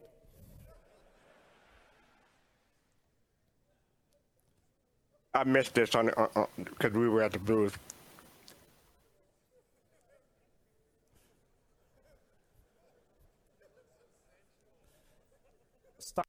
I got to see it the next day. Someone had to explain it to me. Too high up there. Chrome Ninja from Test Squadron was a great sport.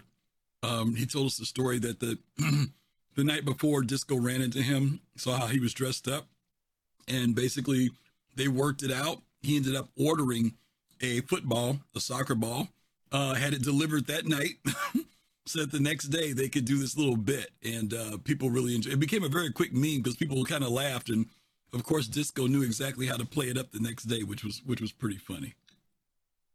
Cloth supports the full range of motion a human can make, from fast movement to extreme poses.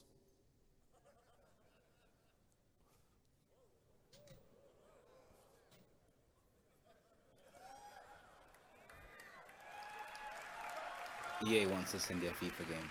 Well, I bet.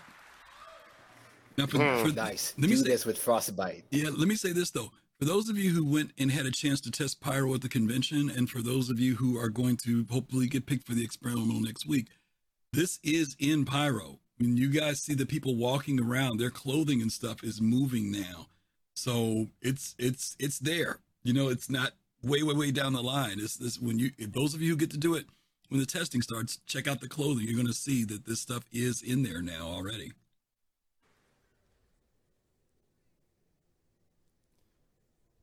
He's in way better shape than I am.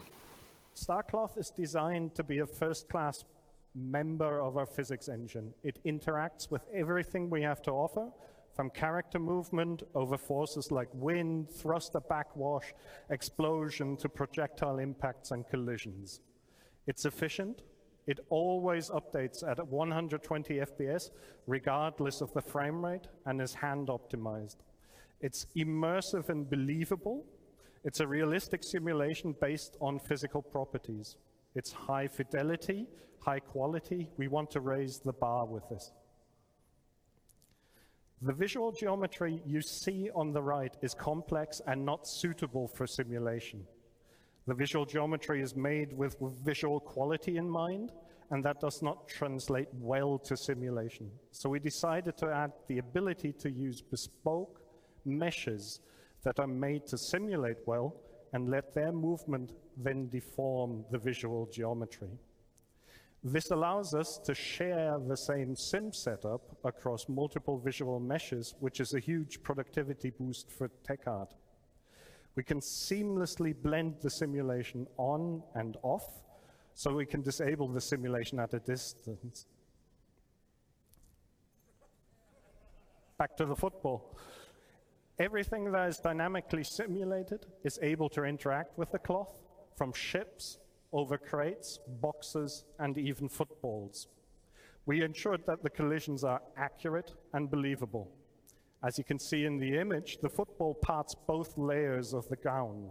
The cloth itself supports self-collisions, which means it will create folds and wrinkles, but not interpenetrate itself or other layers of cloth. The same applies to the static environment as well. The cloth will drape itself around the environment. Now that's cool. So brushing up against objects will result in the behavior you expect.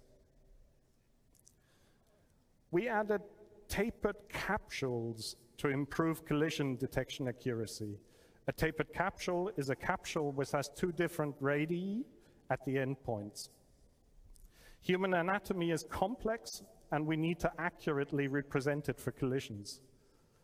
The traditional capsules we use on our ragdolls lead to jumps in the collision surface. Now, I have a serious question, if you could pause for a moment, between please. the elbow and the...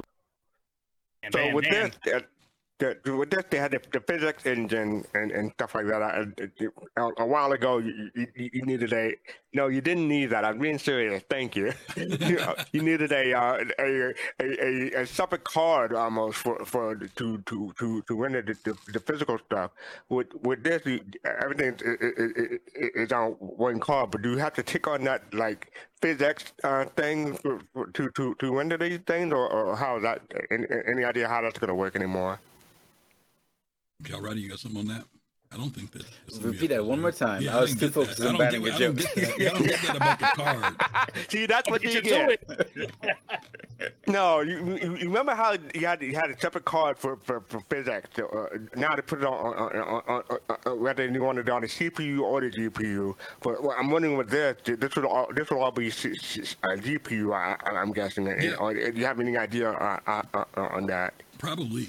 CIG's been already trying to migrate stuff over to the GPU and take as much pressure off CPU. I don't know if Calradi, you got some thoughts on that? Yep, probably, because I remember, if you all remember, NVIDIA had a showcase back in 2014, 2015, where they were using 4 GTX Titans.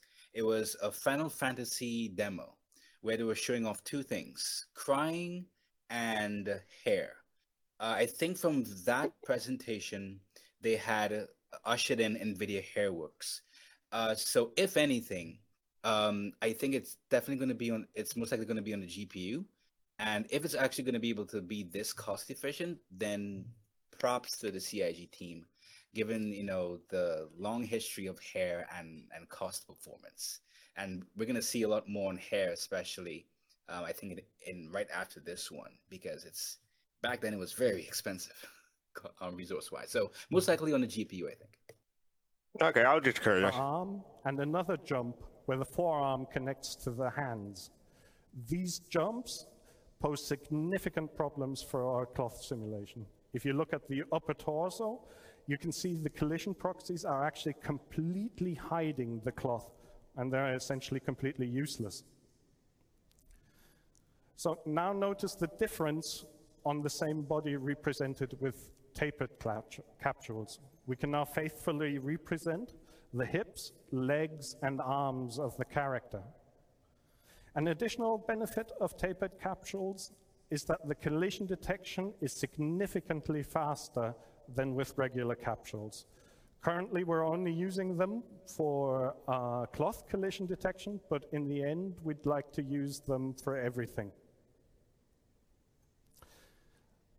We simulate the cloth always at 120 FPS or 120 Hertz, regardless at which update rate the game is running at. We do this to be faithfully able to detect collisions with a fast-moving character. As we're simulating at a higher rate than the game updates, we have to interpolate the joint positions between updates we get from the game. At each simulation step, we perform collision detection, simulation, and update the cloth sim cage.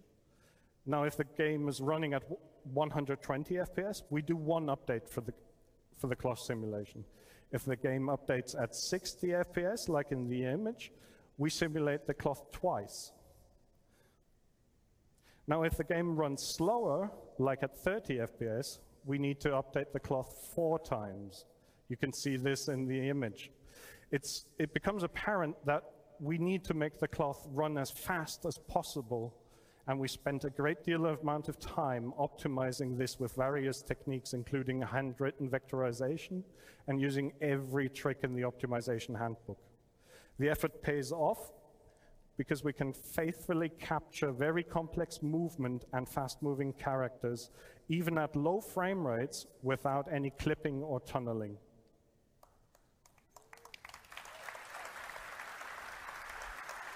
Thank you.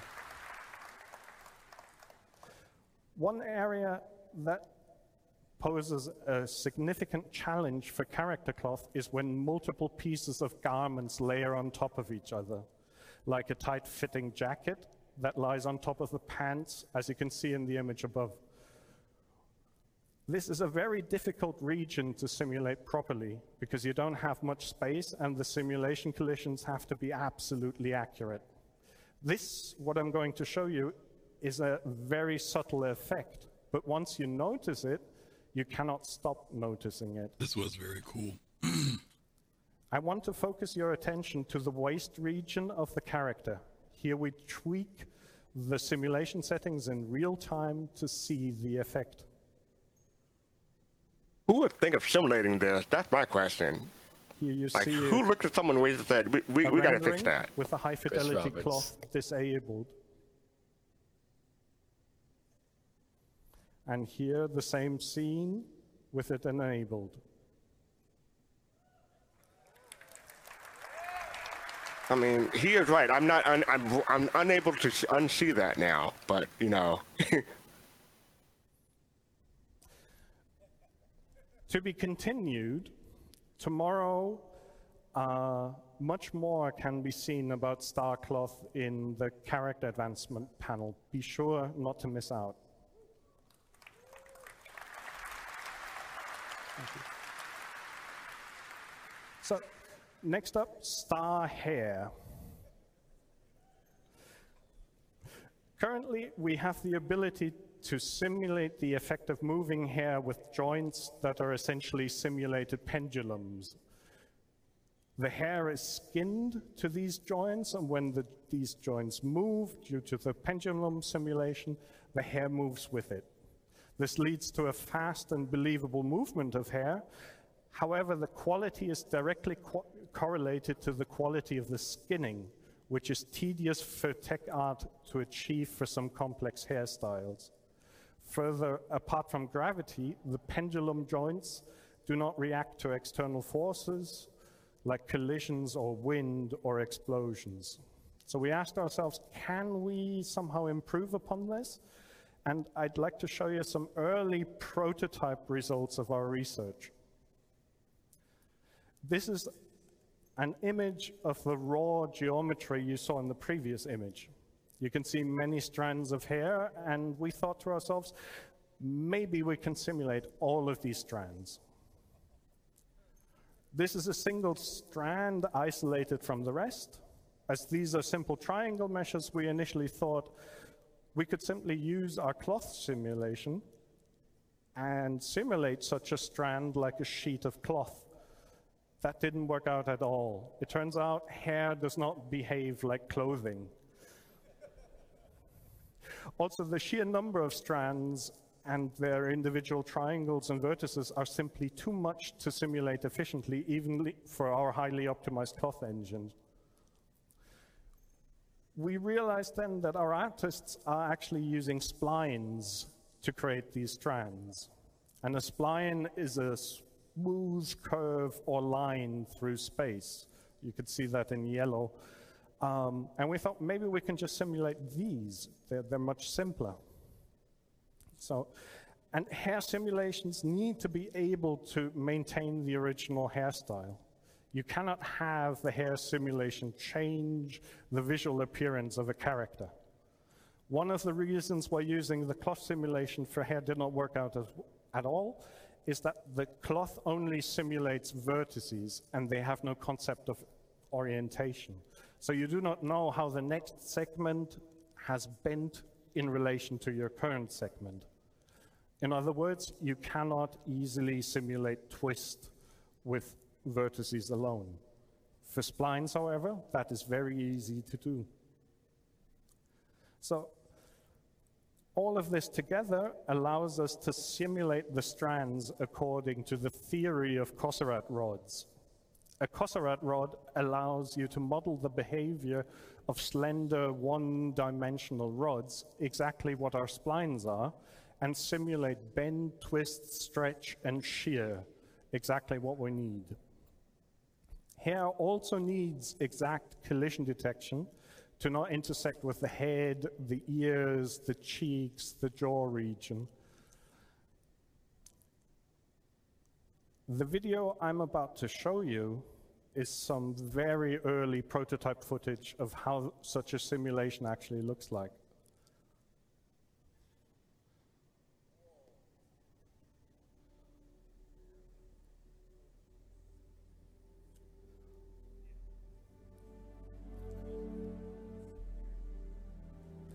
So this is a test of various head movements to see how the hair reacts. Hair simulation my hair back and forth. With my hair back and forth. To simulate, especially in a real-time context, and very tricky to get right. We're actually simulating all the hair strands.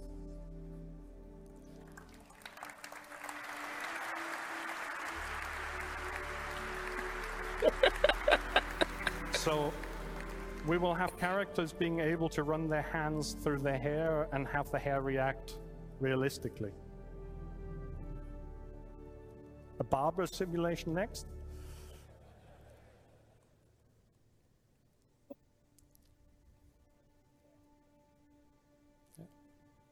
Actually, being a bald man, this was a very touching moment for me when I made this video. Thank you. Thank you.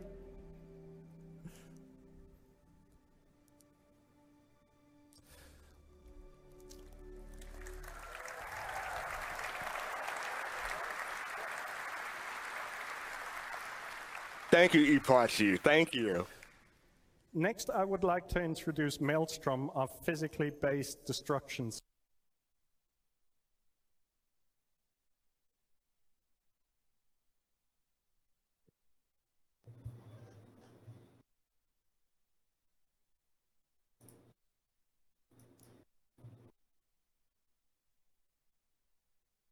Okay, I thought I was tripping. So Okay. Oh, okay. Right. I was about to say, Griff. Yeah, you were muted. You said a whole lot of nothing. Oh, really? Sorry, you know what? I was munching on nachos and I didn't want to crunch the mic. I'm sorry. Okay. No, I think they banned you instead of a fast card. That's what happened. I'm sorry. Yeah, I was saying that we are going to do a thing on hair because there is a complete show that they talked about hair and coloring and character. So we're going to talk on that because we raised some issues with it, and CIG actually responded to those issues, which was very, very satisfying. So when we get to that, we're going to talk about it. But Yo-Yo, you're going to be on that show, right? When we talk about hair and characters, right? You're going to come on for that one? I'll be there. Okay. Okay. I think Yo-Yo's got the most hair out of everybody in our group. So those of us with receding hairlines will sit back and let her talk that day. All right. Here we go. And I would like to do that with a video that I believe speaks for itself.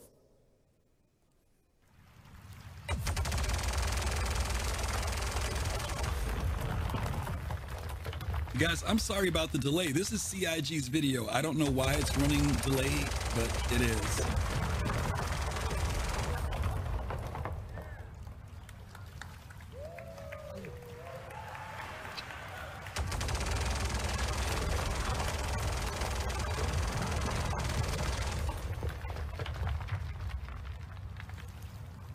You know what I could do?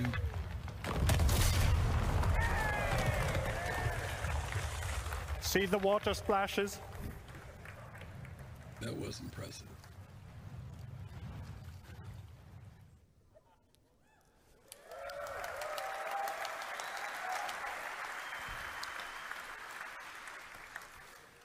We want players' intuitive prediction of the effect a weapon or a collision has to actually happen in the engine or in the game.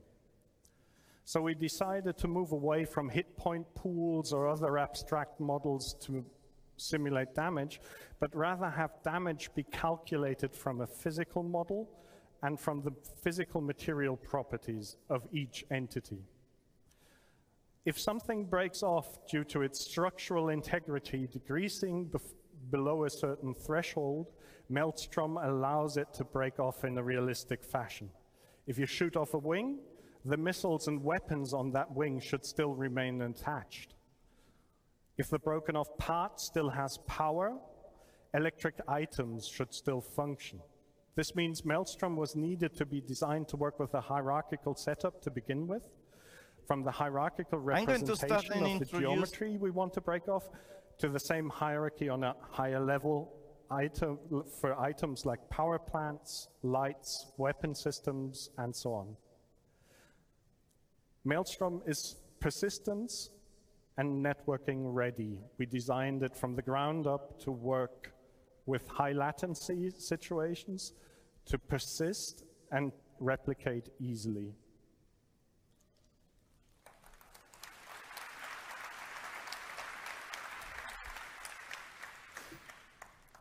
To achieve all this, we gave each physical geometry. Very happy to be here.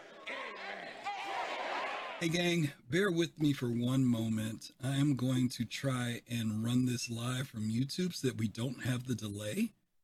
Because the delay, I know it's driving me crazy and it's probably driving you guys crazy as well. So give me 2 seconds to see if I can do this. It's a little impromptu tech thing that maybe we can make happen for you all. Sucks. I thought while we was at CitizenCon, I thought this was all running smooth for once. Oh. I guess not. Oh, you mean the event? No, it's not that. It's a lag in the video because I downloaded the video from YouTube, and it's running. It's running with a lag, so I'm trying not to drive everybody crazy with that. So let's see if this works for you guys. Bear with me. I just got to test it first, and then we're going to see if it works. We want to break off to the same hierarchy on a higher level. Coming through okay? For items It like is. power plants, Okay. lights, weapon systems, and so on. Maelstrom is persistence and networking ready. We designed it from the ground up to work Bluesy. with high latency Too drunk to notice the delay. situations, to persist and replicate easily.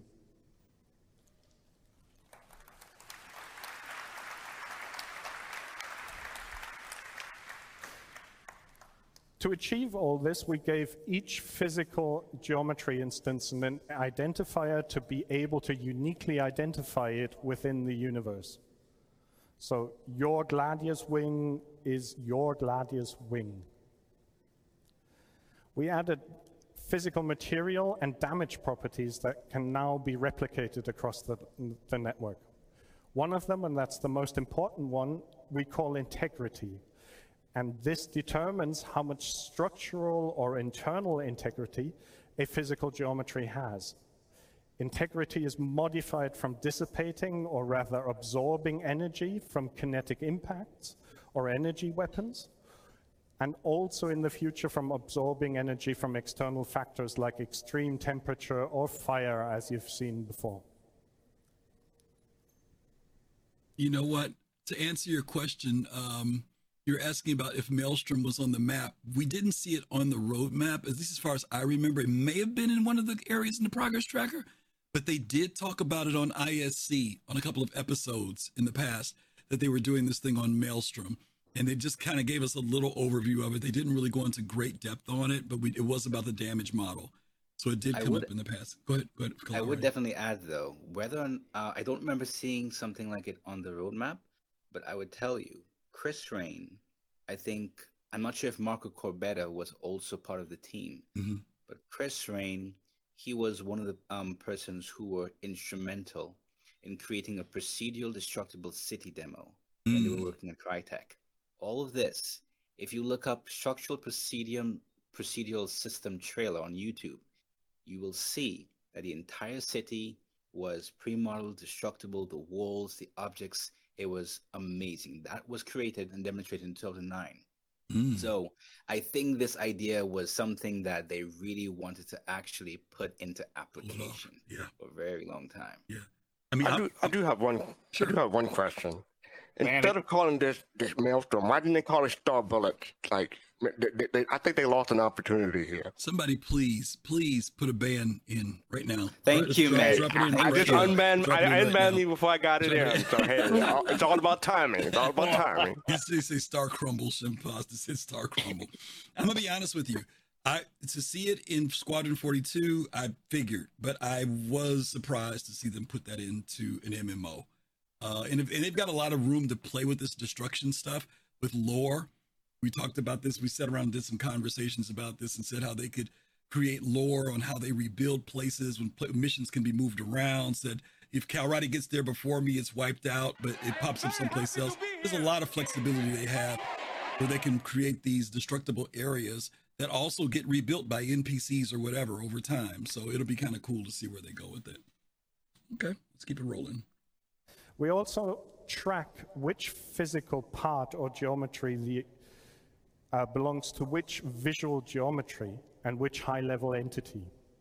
So if the structural or internal integrity collapses, we know which visual geometry is affected and which item might be affected as well. So a power plant will cease to emit power or implode, explode. A weapon will cease to fire, and so on.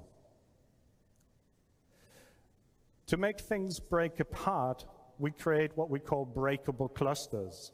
A breakable cluster is a set of physical geometry, the visual geometry, and the entities on top that can break off.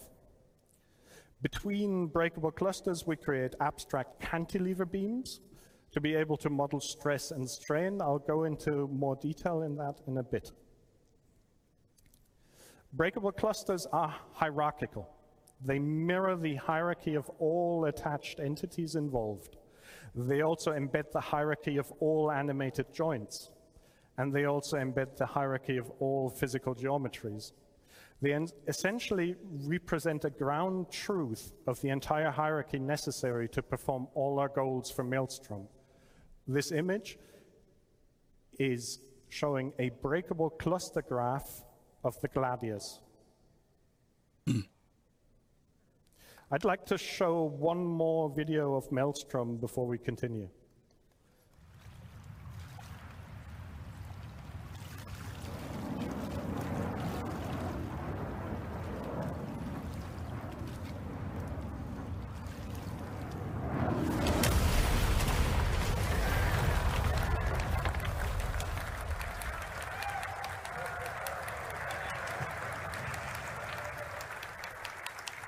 Pico! We needed to find a good way to easily and efficiently determine when a breakable cluster breaks. We chose a well-established model from material sciences and structural engineering, cantilever beams. In essence, a cantilever is a structural member that has a fixed support and a free end. Forces experienced on the free end can be used to calculate the amount of stress the fixed support is enduring. The basic ideas behind that are best explained from a very simple example. If a ship were to collide with the horizontal part of the crane in the image, far from the vertical part, the fixed support would endure a higher stress as if the ship were to collide closer to the vertical part. But not only does the point of impact determine how much stress the cantilever beam experiences, also how large the surface area is connecting the cantilever and the fixed support has a large influence on when a cantilever beam will break. In our case, this actually means we analyze the cross-section of the intersection of the set of geometry from two breakable clusters to calculate the surface area. A wing attached to the body has a rather large connecting surface area compared to the surface area calculated for the stabilizers connected to the body. We then project forces from impacts and explosions onto these cantilever beams and calculate the stress the beams experience. Over time, this stress turns into strain, and if we reach a certain threshold, the beam snaps. The result, simple, efficient, and deterministic breakability. But this is not just about ships and buildings that you saw in the videos before.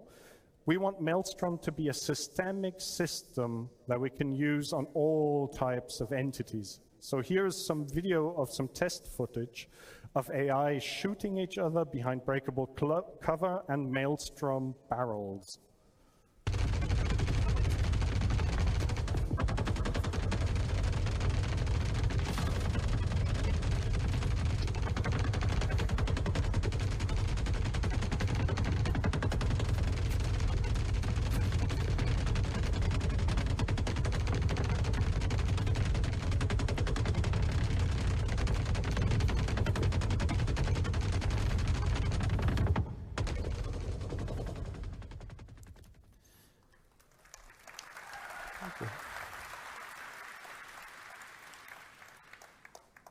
Physical material properties influence damage and breaking and have a direct influence to how things break and fracture.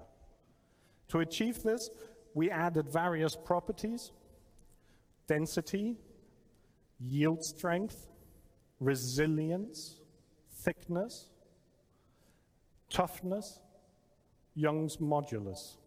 And this is more or less what I wanted to talk about Maelstrom, but I don't want to leave without showing one more video of what carnage Maelstrom can create.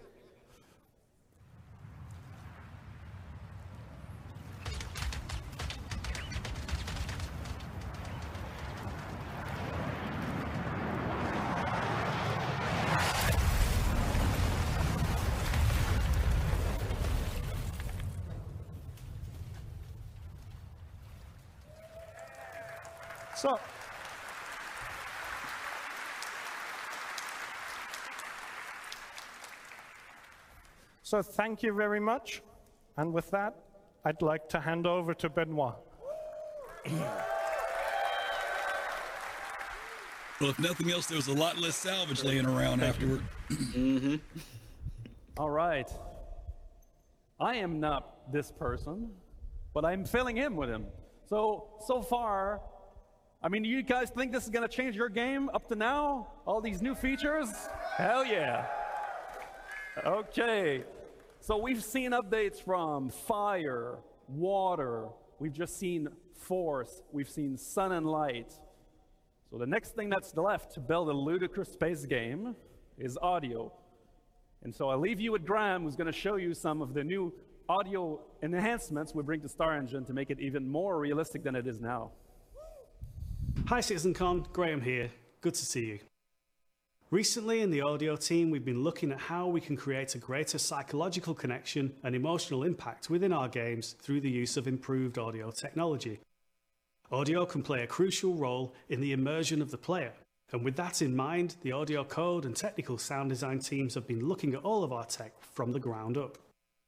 For example, when you're under threat, you should feel a real sense of danger. When you're armed, you should feel the dangerous power that you hold within your hands. Earlier this year, we showed you our resonance tech, which allows us to bring the action much closer to the player even when they're deep in the bowels of a ship and far away from where all the hits and the explosions are happening. But that's just one part of a much larger push to create a better, more immersive audio experience. With that in mind, let's take a look at some of the tech we've been working on. First, let's listen to some of our weapon sounds in action.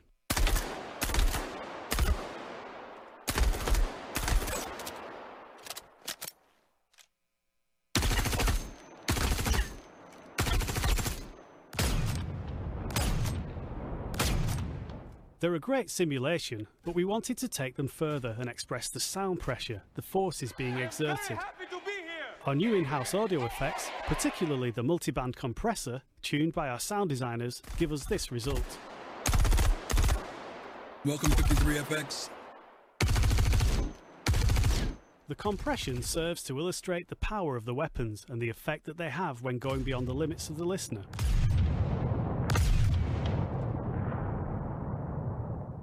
Let's show you the same audio effects applied to the ship weapons, taking us from this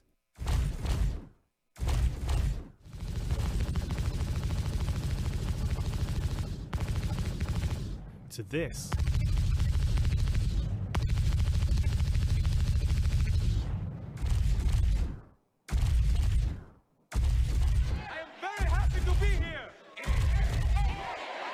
But it's not just about feeling powerful.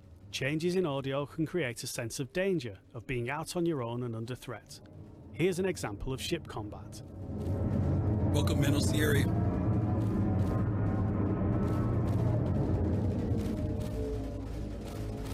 Sounds good, but what if we wanted a little more realism?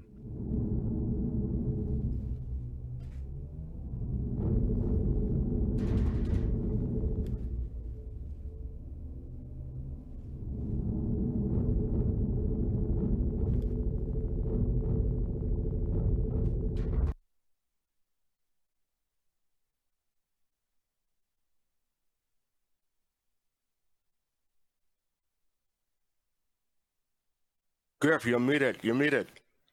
Thank you. That's always been an issue with sound in space. But in gaming, you need some type of audible indicator to help you in the game. But if it's too much noise or too much noise, then it becomes arcadey. So I've always hoped the CIG would find that right balance between something that was a little bit more muted with certain things. I love the sound of the ships from interior, but external sounds, I don't know how you guys feel about the balancing of that, because you need the audio to tell you something's going on, but you don't want to have it just where it's just this ringingly clear audio all the time. But I don't know, does it bother you guys that the audio's like that? Because I like the muted sound that they just showed there. So in a single cockpit, I really, really like it because I can see that it correlates with it. But just like you said, I was actually thinking about the multi-crew experience with respect to this.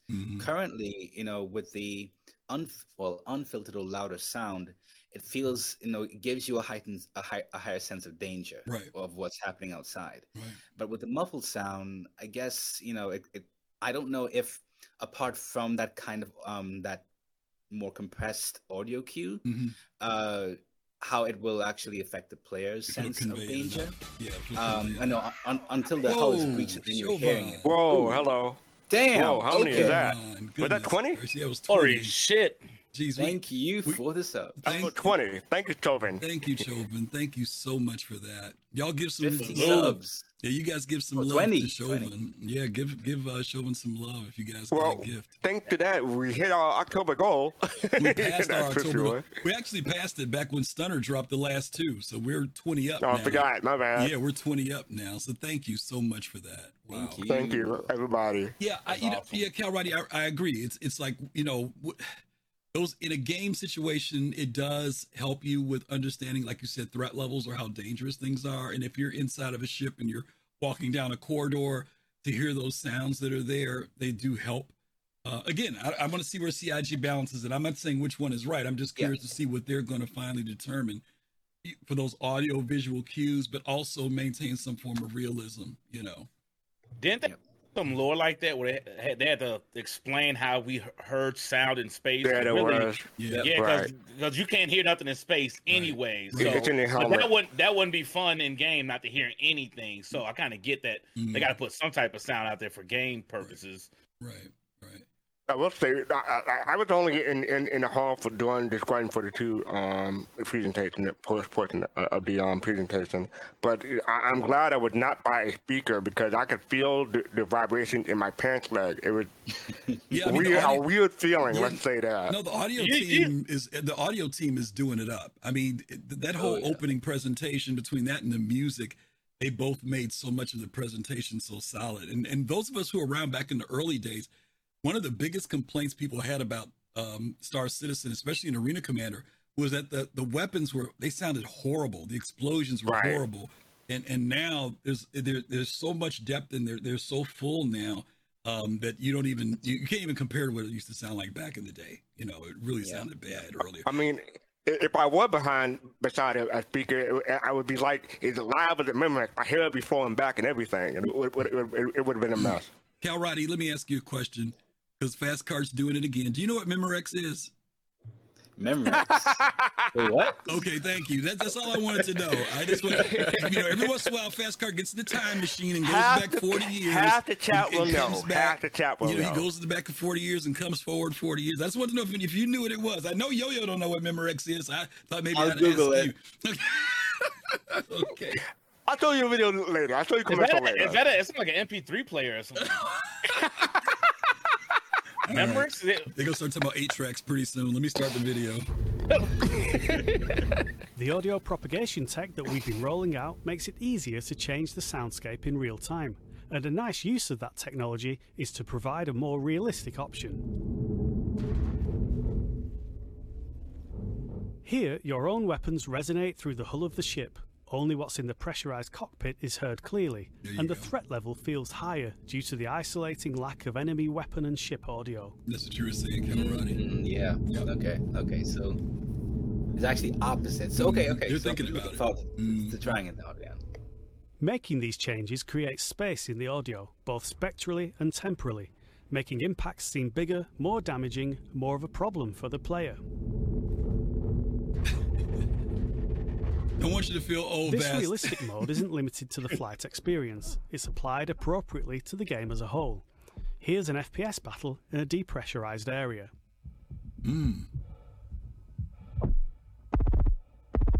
That makes sense.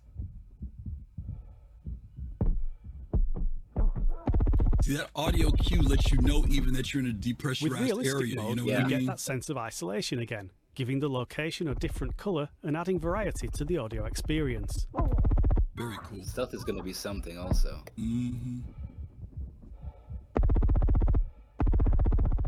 Player breathing and foley are exaggerated, and other sounds are transmitted through physical contact.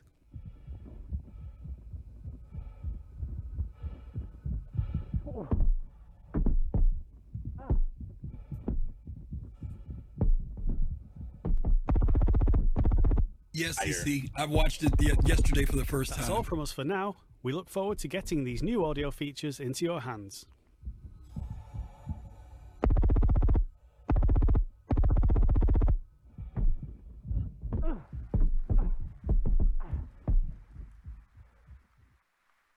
Good stuff. All right. Hello, everyone. So, all right, here we go. Persistent entity streaming, replication layer, and beyond. My name is Paul Reindel. I'm Director for Online Technology. And I'm going to show you a little bit insight in our technology for persistent entity streaming and the replication layer. I thought about what's the best way to show you something about that tech. And I thought about putting some technical drawings on the slides, or maybe show video like we did 2 years ago. But really, the best way to show you how persistent entity streaming works is to give you a live demonstration. And that's what I'm going to do. All right.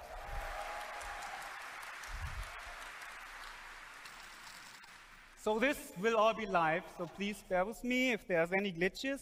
So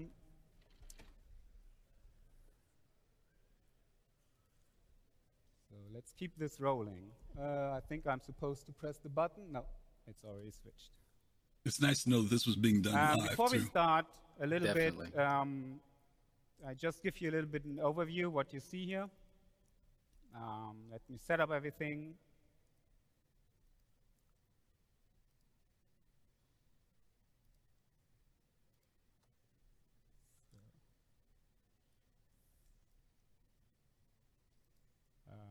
One moment, sorry. So on this left side, you will see my client window. And on the bottom side, you will see the server renderer. So for this demonstration, and I start a second client, Just so you guys will know, back in the day, we used to actually look forward to the system crashing during CitizenCon. It was almost guaranteed that at some point the presentation would crash. And so it's kind of weird now that they don't have the crashes anymore. But it was important to Chris that they show things in real time. Even when they would, sometimes they'd even put the camera on the person while they were doing it. And you would still get people saying, oh, it's all pre-recorded or it's all scripted. But they definitely always wanted to show us that this was working. And I think it was important that they always did that too, because it would be very easy for them to say, well, they just did it in the studio and then they're just showing us some stuff that doesn't even work. So stopping that. Sorry about that. This is live, all right.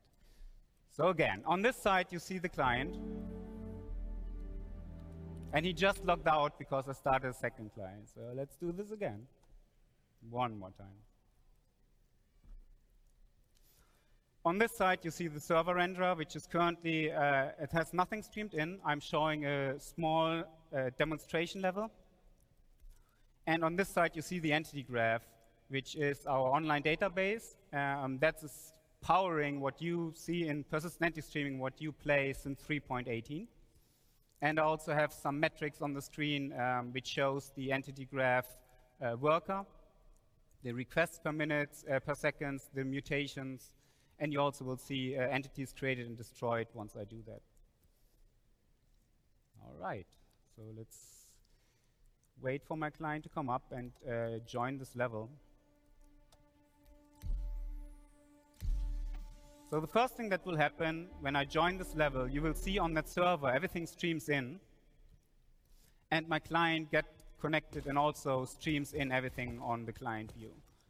What would happen on the behind the scenes is that my player just got unstowed into that chart, and we had real-time created everything for this player. So you will see his body is attached to the player. You will see his mobi-glass, his head with all his customizations, his undersuit, and then all his customizations as well on the undersuit.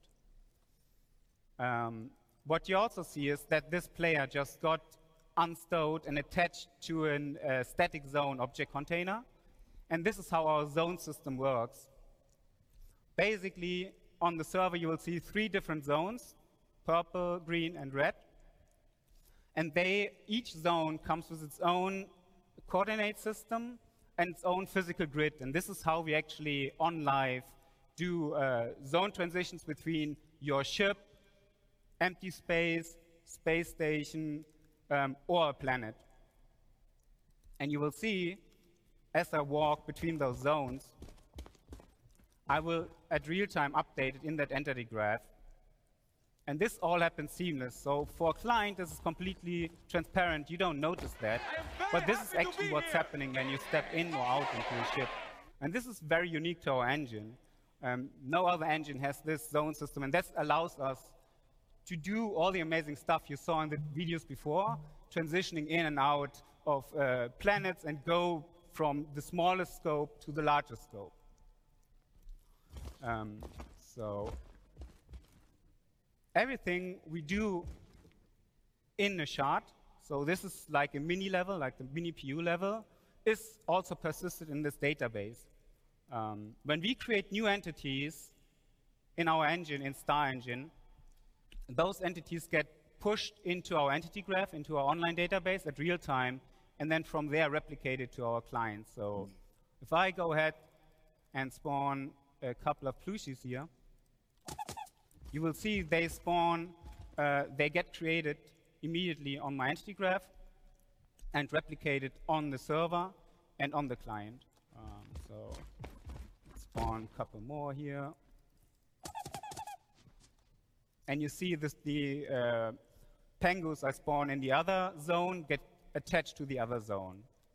And then if I go and transition one of those, they will also transition between the different zones. And the same works for ships or more complex entities. If I spawn this buggy here, you will see this one gets created with all its attachments and everything else attached to it. And this is just my small demo level here.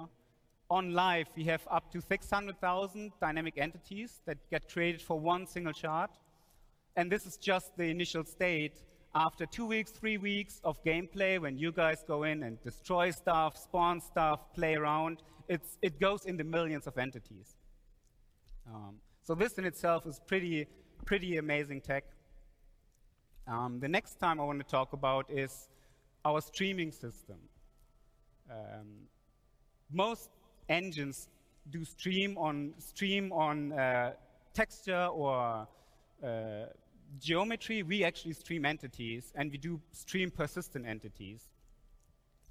So when I turn on the streaming system here and I walk into this, if I walk over to the red area, you will see that the purple area will stream out together with all the entities on that server. So it does not only stream out on my client, it actually streams out on that server. And when I come back in the green zone, that purple zone streams back in with all the entities in there with their full persistent state. So now I have a second player joined. Benoit is going to join me.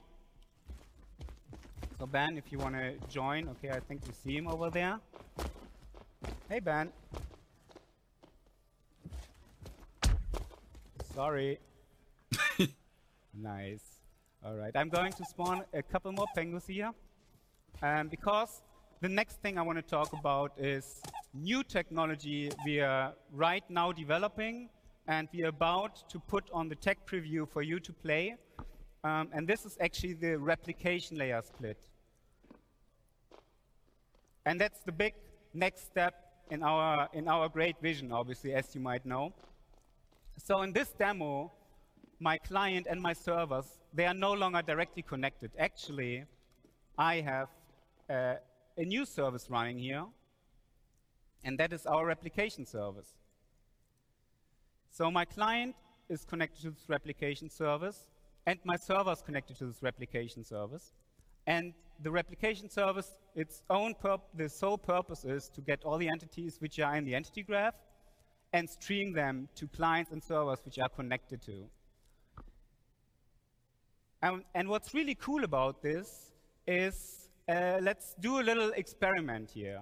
I mean, you all know our game has bugs. It's still alpha, and sometimes things can happen. So let's see what's happening when I kill my server here. So this is my server, the actual console. So let's just shut it down. And yes, this is where you would usually see a 30K or something. You can see Benoit kind of froze there for a bit, and the buggy does a bit weird stuff. I can shoot those pingus, but the world is really in a frozen state right now. But I didn't disconnect, because I'm connected to the replication layer and not to the server anymore. In the meantime, I'm just starting a new server. Let's be a bit patient for it. Should come back online in a second.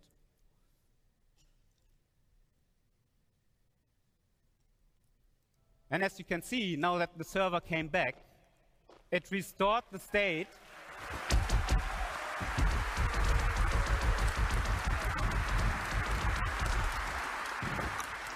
It restored the state, and the simulation just continues to work as before. So this will be, again, this is very early tech, but this is a great benefit of what we have with our replication layer split. But there's one more thing. And let's try this thing again. I just killed my server, and I'm trying to do that again. But this time, we're doing something different. So let's first go in here. This is my development tool.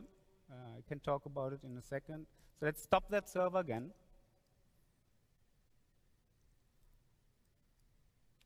And restart.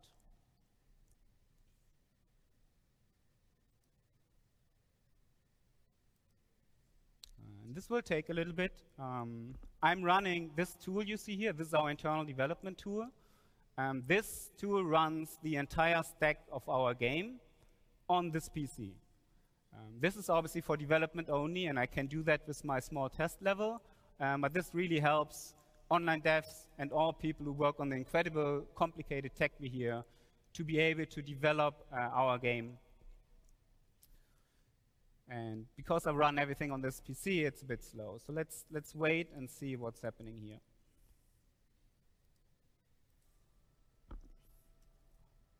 All right. Simulation continues. I can see Ben moving again. Hey, Ben. However, what just happened? Well, as you can see on my screen, I no longer have one server connected.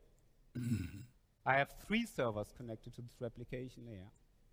So what you guys see here, that's cool. This is the very first version of a working server mesh. That's awesome.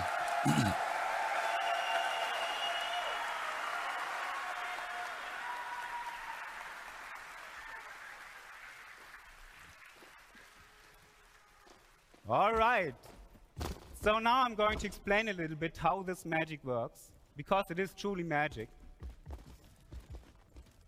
Each server, when it came up and the replication layer realized there are 3 servers, we assigned different zones to those servers. And we said, okay, server 1, you are the authority over the purple area. Server 2, you are the authority over the green area. And the last server is authoritative over the red area. You can still see that those servers have all those entities replicated, but only the entities within their zone are actually authoritative on that server. So while I'm in this green zone at the moment, my entity is simulated on that green server and just replicated on the other server. And now, as I transition between those zones, you will see that on that green server, I just lost authority, and on that purple server, I just gained authority. And because my player was replicated on both servers, this completely works seamless. And again, let's do that a couple of times. You see on my client here, I don't notice anything of that. This all happens behind the scene. And this doesn't work only on me. Let's turn on the zone colors and the object, the authority assignment on the client as well. You can see that even entities, as they transition into the other zone, seamlessly transition to that zone. That's crazy. And not only that, I can also interact with entities that are on the other side. So if I go on the screen zone, for example, and I shoot this, I can still shoot that purple entity. And I can also just go ahead and destroy that buggy which sits on that other zone. Now that is crazy. There you go. Always fun to blow stuff up, right? All right. So there's more to this. The first thing I will do, let's spawn a fresh buggy. I just destroyed my old one. When I go into this buggy, I will become part of the aggregate, and that means that now my buggy and myself will transition authority together. And this is how we make sure that my player, while he's driving this buggy, is always authoritative on the same server. So you can see, as I drive around with this buggy between the zones, I will switch between the different servers. All right. But there's more to this. So remember when I turned on the streaming earlier? The same streaming mechanics work here as well. Like, obviously, in this example right now, you can see all those servers, they have all those entities replicated. And it's a little bit wasteful because you have 3 servers, all need to replicate all those entities. And that's where streaming come into play. I can turn on streaming here, and you will see that suddenly my purple server no longer has the red area streamed in. And the red server no longer has the purple area streamed in. So let's see what's happened when I drive my buggy backwards into that into the red zone. What happens on that purple server? And I just disappear. So right now, on this server, there's only Benoit replicated. And Benoit, if you come to me over in the red area, you will see that now on this server, there's no client at all. And in theory, we could now completely stream out the entire area on that server, or stream in a new area. Cool.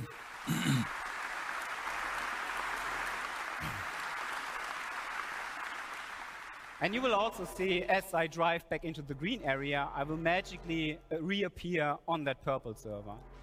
And this obviously works on the other side as well.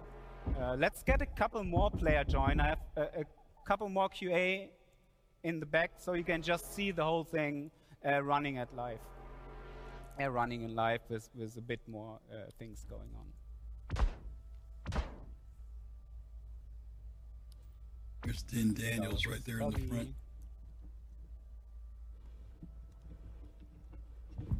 And you will see on each server renderer which clients are currently replicated on those servers and which clients are actually authoritative on those servers. And you can see this, the green server, because it's the middle one, has most entities replicated. And then you can see this purple one at the moment only has one client replicated. Yeah.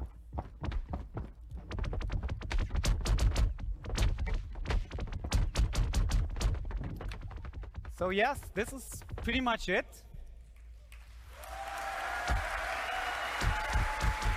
Good stuff. I hope you guys enjoyed this. It has been a long time to come to this point, and I just can't put in words how much tech and work we had to put into this. Big shout outs to the network team. Hey, big shout outs to the online services team. Big shout outs to Chris to let us doing this. And this is something that's really cool what Chris says here, so check this out. It's been a really long journey to get to this point. And I've got to say, the team has done an amazing job. They've been working diligently for the last 4 or 5 years. We've had a couple of false starts. We finally have an incredible, the way the replication layer works and how we can spin up servers and down and keep the state constant, even if a server goes down, is, I think, a genius design. And the first time I saw this, about 3 weeks ago, working fully, I cried. It's like giving birth. We did it! And we wouldn't have been able to do this and work on this kind of tech without all your support. That's right. 100%. You guys And your trust. allowing us to take the time to do it right, to really build it. So thank you. Thank you, guys. So much for everyone, and thank you everyone at CIG that's really worked hard to deliver all this amazing stuff that will be either in your hands now or in your hands very soon. And this is just the beginning of CitizenCon. We got a lot more stuff to show you. Yeah. That's what we need for this MMO, guys. That's what we need. Great demo, by the way. Good job. Good job. Good job. Okay. Just some real quick feedback from everybody. Yo, I'll start with you. After you saw this presentation for the second time, or I'm not sure how many times you may have watched it, but obviously you get to digest a little bit more this time around because you were in the room when they did the, actually they're live. So any thoughts after you watched it again? Yeah, no, it's definitely my second time. First time was at CitizenCon. Mm-hmm.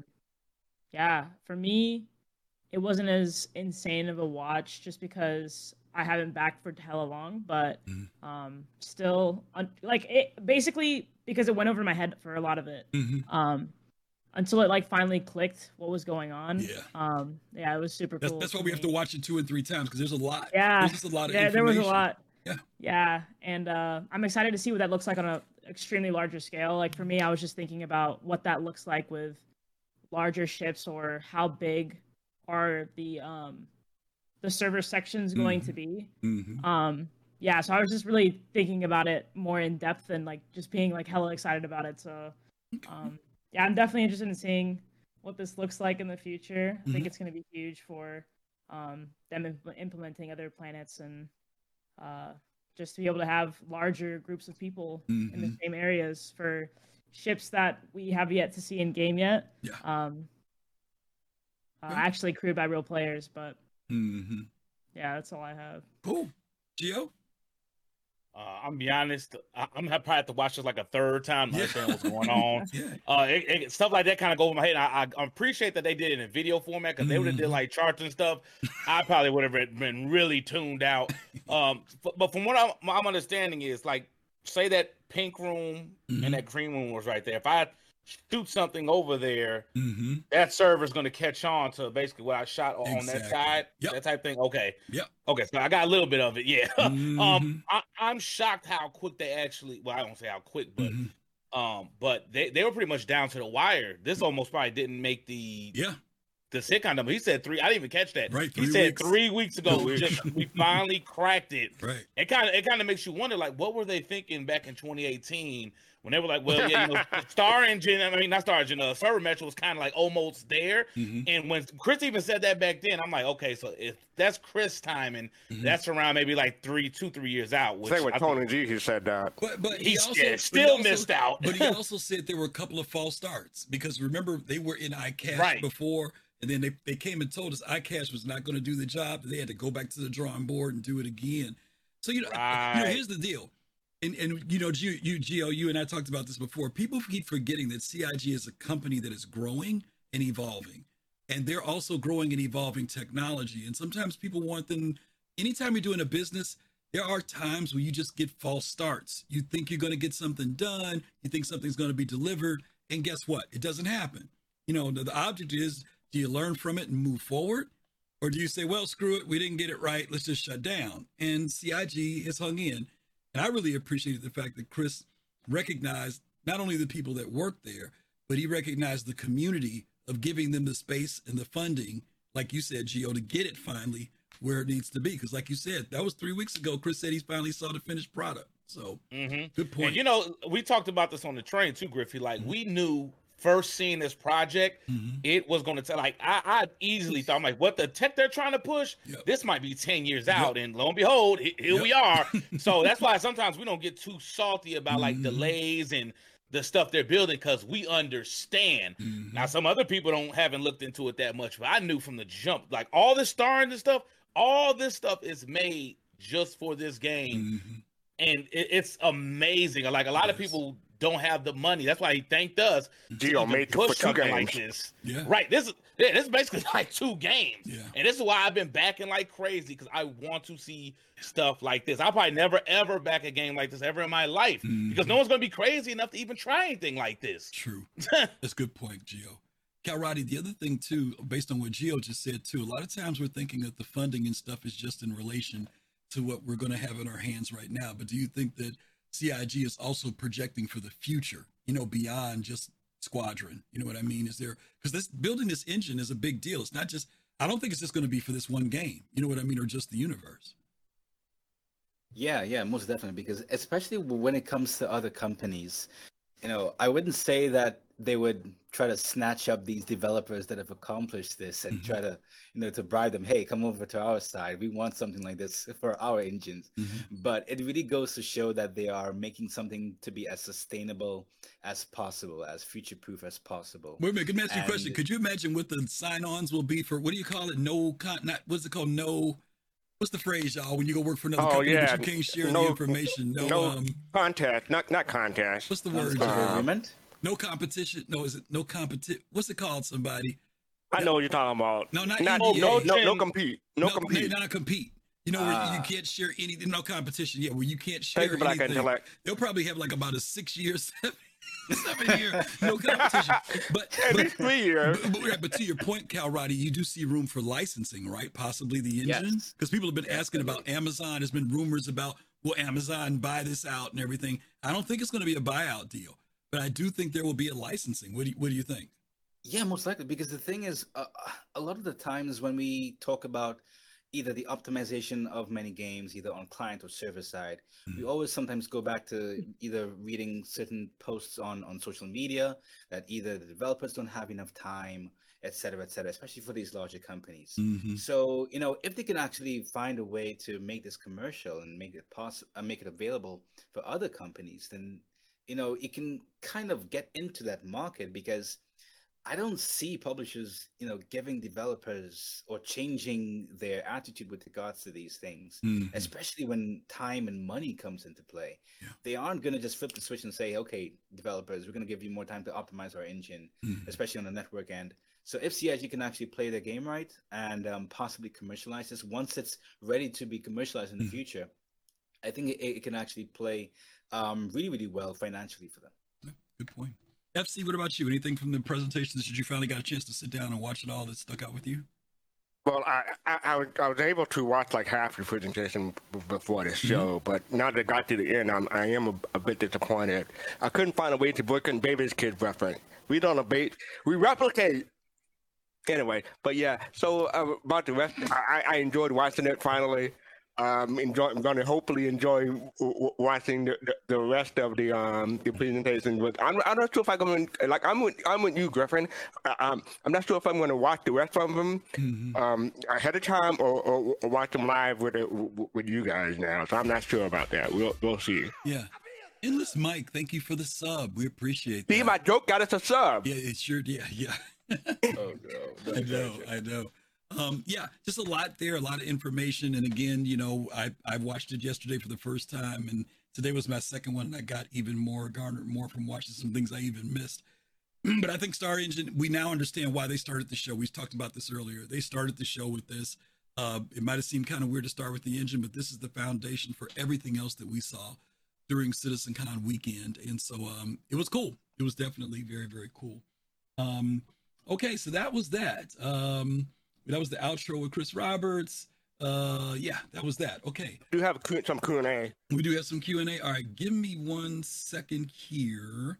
I will say this. I am glad they started with Star Engine, because they need to let it hang out and show, like, this ain't no bogus game that came out this year that looks like it came from 2012 and a tired-ass engine. This is newest tech that's pushing PC gaming, and they had to make a statement. Okay. All right. Yeah, go ahead, Fast Car. What do we got for Q&A? We got some questions. Yeah, I got to separate the joke stuff from the questions. Oh, here we go. Yo-Yo Meg, how fast is Fast Car? Thank you, Yo-Yo Meg. I appreciate the attention. You always inflate my ego when you ask these kind of questions. Fast Car is actually like 5 miles an hour. a little bit slower, but I'm underweight, so I'm about 5 miles an hour. So hopefully that answers your question. Faster than that, because me and Yo was looking for you, and you were gone so quick. Me, Yo, and I, you was like, where did fast car go? And you and Griffey, we turned around. We was like, it's like y'all. Griffin left before I did. Man, y'all both gone quick. I said good night. I'll see you tomorrow. And bro, we did not hear that. Y'all in your own world. We was like, man, fast car really is fast. And that was like the third time he did that this weekend What's to me. your I'm next like, bro. question? We're already running late. What's your next question? The next question is, what information at CitizenCon surprised you the most? That is from the prisoner. What information that surprised you the most? Information. Anybody can answer that, because whether you win or not. That's a good one. I mean, the biggest, well, not the biggest news because it was spoiled sometime before, but Squadron 42 being feature complete. Yeah. That didn't surprise me the most, but I mean, it was a surprise almost. I would say the base building stuff, how close. I thought that was going to be like another that years. surprised me. Yeah, the base building surprised me. We had heard rumors, but when we saw the base building at the end, that definitely caught me off guard. Definitely. And saying that, and they're going to start production next year. I'm like, ooh, that's crazy. Yeah, that was good. The amount of ships that they plan on bringing in over the next year, I hope they can do it, but that is kind of a surprise. Okay. What's your next question? This is from North End Trooper. What do you think the size of the download for Star Citizen once all the planet stations, etc. are in game? 100 gigabyte, 400 gigabyte, 1 terabyte. What do you think the download size for Star Citizen? Let me lead in with that because they said that one time, I think it was like 4 or 5 years ago, one of the developers said that by the time the game is finished, it'll be 100 gigabytes. I think that information is outdated now. I'm not sure if they're talking about Star Citizen or Squadron 42 now. If anything, quick, how ready? I was just gonna say, single line, CIG is very good when it comes to using the procedural and modular assets. Very good. Yep. I'm not so sure it's going to be as big as people may think. I think one of the biggest games that's out right now is Red Dead Redemption, and I think that's running around 160 gig, something like that. I think Starfield was around 120. Somebody correct me if I'm wrong. How much did you have with the audio? So I know I'm just saying. I think they're going to try to keep it within industry standard. I don't think that it's going to be some ridiculous number. I could be wrong. Someone said Call of Duty Warframe is 250 gigabyte. The prisoner said that. Warframe is wow. Call of Duty is 250 gig. Are you serious? Well, we know Warzone. I think Call of Duty, you know why? They don't really. No, correct me if I'm wrong. They don't really work on their compressions, right? Arc Evolve is 410 gigabyte. I wouldn't count COD. No, Arc. No, wait. Are y'all talking about Arc Vanilla? Or y'all talking about Arc after y'all add all those mods to it? Because Arc ain't no 400 gig. I know that. Unless you're talking about. It was an update every damn day with Arc. I said, you know what? Get this game out of my damn library. Are you serious? I was so sick of it. Oh my God, that's crazy. Starfield was 192. Starfield was 192. Okay, I was wrong. Okay, I thought I heard 120 or something. Okay, I'm gonna say around 250 to 300 gigs. Please make sure y'all telling me vanilla and not with mods. Okay, please make sure you're telling us that because that's a lot. SC should have. I'm gonna guess 150, 160. Okay, but we'll see. We'll see what it comes out to. What else we got? That's it. That's it. Okay, cool.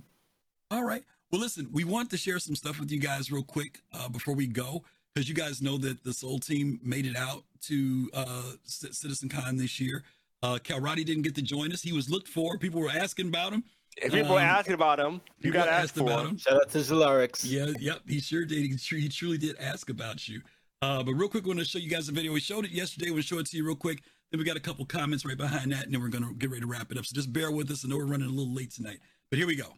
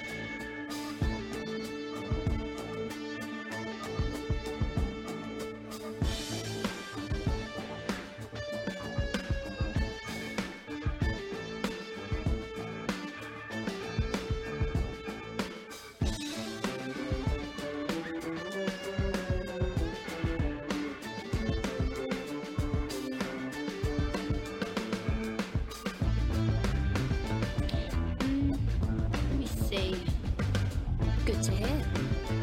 Let's hope your execution matches. Thank you, Grim. I hope you're feeling better, buddy. I've got a job for you if you're looking to keep busy. Thank you, Grim.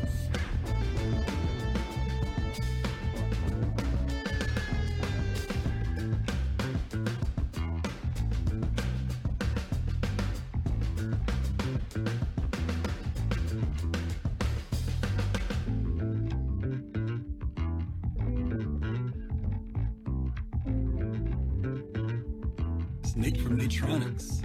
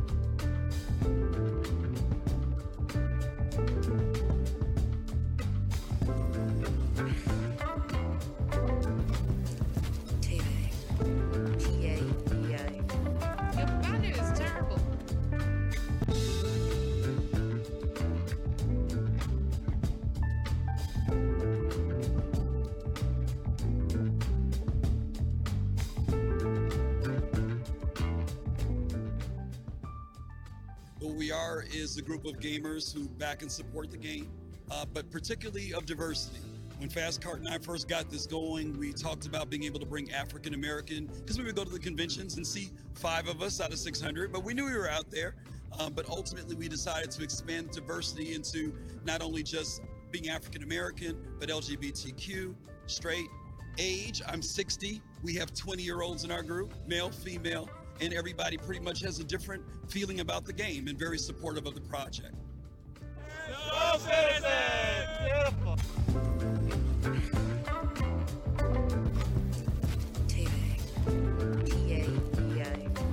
Your banner is terrible. Alrighty. Wanted to show you guys that because I wanted to share a little thought with you all. First of all, I want to say to everybody who has been with us over, what are we going on, 4 years, Fast Cart? This year, this March will be 4 years. Yeah. We want to say March will be 4 years. Yeah, we want to say thank you to all of you. If you guys notice, whenever we're together and I talk about the folks in our group, I call them the soul team. But there was something I said in that when I made that little thing at CitizenCon that I want to go over and make sure that I say correctly, because I said it, but I want to make sure it's not taken the wrong way. And I want it to be said that anybody who watches us, anybody who supports us, you guys are part of Soul Citizens. Yeah, sure. I mean, it's obvious. We're made up of African Americans who make this particular show. And I was laughing at Blues. He said, "What about the Asians and the Latinos?" And yeah, we don't want to forget them. But what I wanted to say was this: even though we are all African American, our object is to bring diversity to the game. And I want to share something with you, because this was something that really affected me to a certain degree, because I don't want people to get the wrong impression. When we were at CitizenCon, we were greeted with so much love, so much support, so many people. Fast Cart worked the table with me, right, FC? And we just had people coming over. I was a little surprised how much love we got, but it wasn't unwelcome at all. It was very welcome, but it was surprising. It was constant. And it was everybody coming over and just saying really, really gracious things. But I do want to share with you another truth, and I want you to understand why we're out here. It is not to exclude anybody, but it is to say that there are people here that are part of all these different backgrounds, different cultures, and everything else that participate. So the word diversity for me, and when you look up the definition of it, it's not just about color, because a lot of times people default to color automatically. But diversity is a range of about differences. It's not just limited to race, but it could be ethnicity, it could be gender, it could be age, social class, sexual orientation, physical ability, attributes, religious, ethical, economic, national origin, all that stuff, even political beliefs. That all adds to diversity. And that's what our group is about. And I don't want people to get hung up on race. You know, I don't want people to get hung up because we're not hung up on race. One of the things I want to say too is that sometimes people, they mention like as if we're a safe space. If you're African American, there is no such thing as a safe space. There are places that are supportive places, though, places where we're supported by people. And this community has been extremely supportive to us over the years. Now, one of the things I want to share with you all is this. When we were doing our speech, when we were doing the speech on the thing, our Twitch, stop, Gio, stop. When this started, this was what we got on Twitch. And there are people in this group that were saying supportive things of us, but there were people who were also saying negative things. Now, we expect that. We understand that happens. But in this community, it's important for us to be able to speak out. You know, sometimes you can say, don't feed the trolls, but this isn't about the trolls. This is about a community that we love and we appreciate and has shown us that love. And we want you all to know that we truly appreciate that. Some of you guys came over and said, I get it. You guys are cool. We really appreciate what you're doing. But we really appreciate you guys, and we don't want you all to think that we take that for granted. We really, really, really, truly appreciate the support we have. And I don't want to uplift all the negativity. What I want to do is uplift this community of folks who embraced us. All right. And I want to uplift the fact that you all have created community with us, and we have joined in together to make a very special community here with Soul Citizens. So let me say this first. If you watch us, if you support us, if you share us with your friends, if you push us through social media, you're a Soul Citizen. If you're here every week, if you watch our YouTube videos when you're at work or you're listening in the background, you're a Soul Citizen. All right. If you handle Fast Culture jokes. Oh, God. Yeah. Especially if you ban Fast Culture. And I was going to say, beat me to it. I would say, don't forget the people who are joke challenged. Absolutely.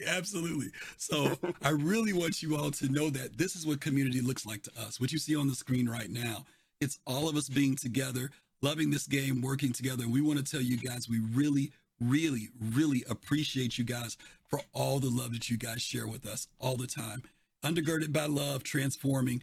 But we also believe that in order to do this, we have to love our neighbors just like we want to be loved. And we really appreciate our community. And especially, like I said last week, the love was just shown all over the place. So that's all I'm going to say about that. And I do want to talk about another piece of love. We want to give you guys a shout out to this right here. You guys helped us off. Last Sunday, as you guys know, was the last of our St. Jude charity drive. And you guys helped us raise $6,170 for St. Jude Children's Hospital. An amazing amount of number. You guys did such a great job from June leading up to CitizenCon. We realized some of you were even traveling, saving money because you knew your CitizenCon was going to be coming up. But we appreciate every dollar, no matter how small or how great you guys gave. You guys did an outstanding job. I want to give a special shout out again to our anonymous angel donor. I can't say their name. They've been sitting in chat with us every other week or every week. And if they're watching or not watching, I just want you all to know we had somebody who literally, I want to say they donated, what do you think, Fast Card, at least $2,000 worth of ships, at least? More than that. Probably 3,000, because they donated the Carrack. They donated the, what was the other big ship we did? Polaris, right? The Polaris. There was a bunch of stuff that they donated. The packs that we had. It was stuff that we did, but they threw in even more. So I just want to tell you, to our anonymous donor, much love to you. And though nobody knows, there are people who do know what you did. And thank you so much. And we tried to tell this person, hey, you can share it with other folks. This person evidently had a heart for St. Jude Children's Hospital and wanted to support. We could say our anonymous donor held the line. Held the line, yes, absolutely. Thanks, Fast Cart. I made him laugh, Byron. I made him laugh. You got me to laugh. It got me to laugh that time. All right, so let's go ahead and get ready to wrap things up because we had a long night tonight. One of our longest nights, in fact. But we do want to tell you guys about what's coming up. Fast Cart, would you please tell everybody about Thursday? Calrati disappeared on me. Jay, I'm here. Man, I'm here. Oh, is he? Oh, that's right. He is here. Wait a minute. Wait. I got to get Calrati, and I can't leave Calrati out. I forgot. He got here late. He got here late. I forgot, and I've got to get him in on camera. Where was he at? You were on camera too, right? When you came in, there he is. All right. Let me get Calrati because Calrati's. I don't want people to think they. This is what you get for joke banning me, Calrati. This is what you get. Is that what happened? All right. Where's he Possibly. At? Calrati. That's me. That's Calrati there. All right. Let me get him in here. All right, now we're gonna go there. There we go. All right, Fast Car, you can go ahead and talk about Soul Talk now.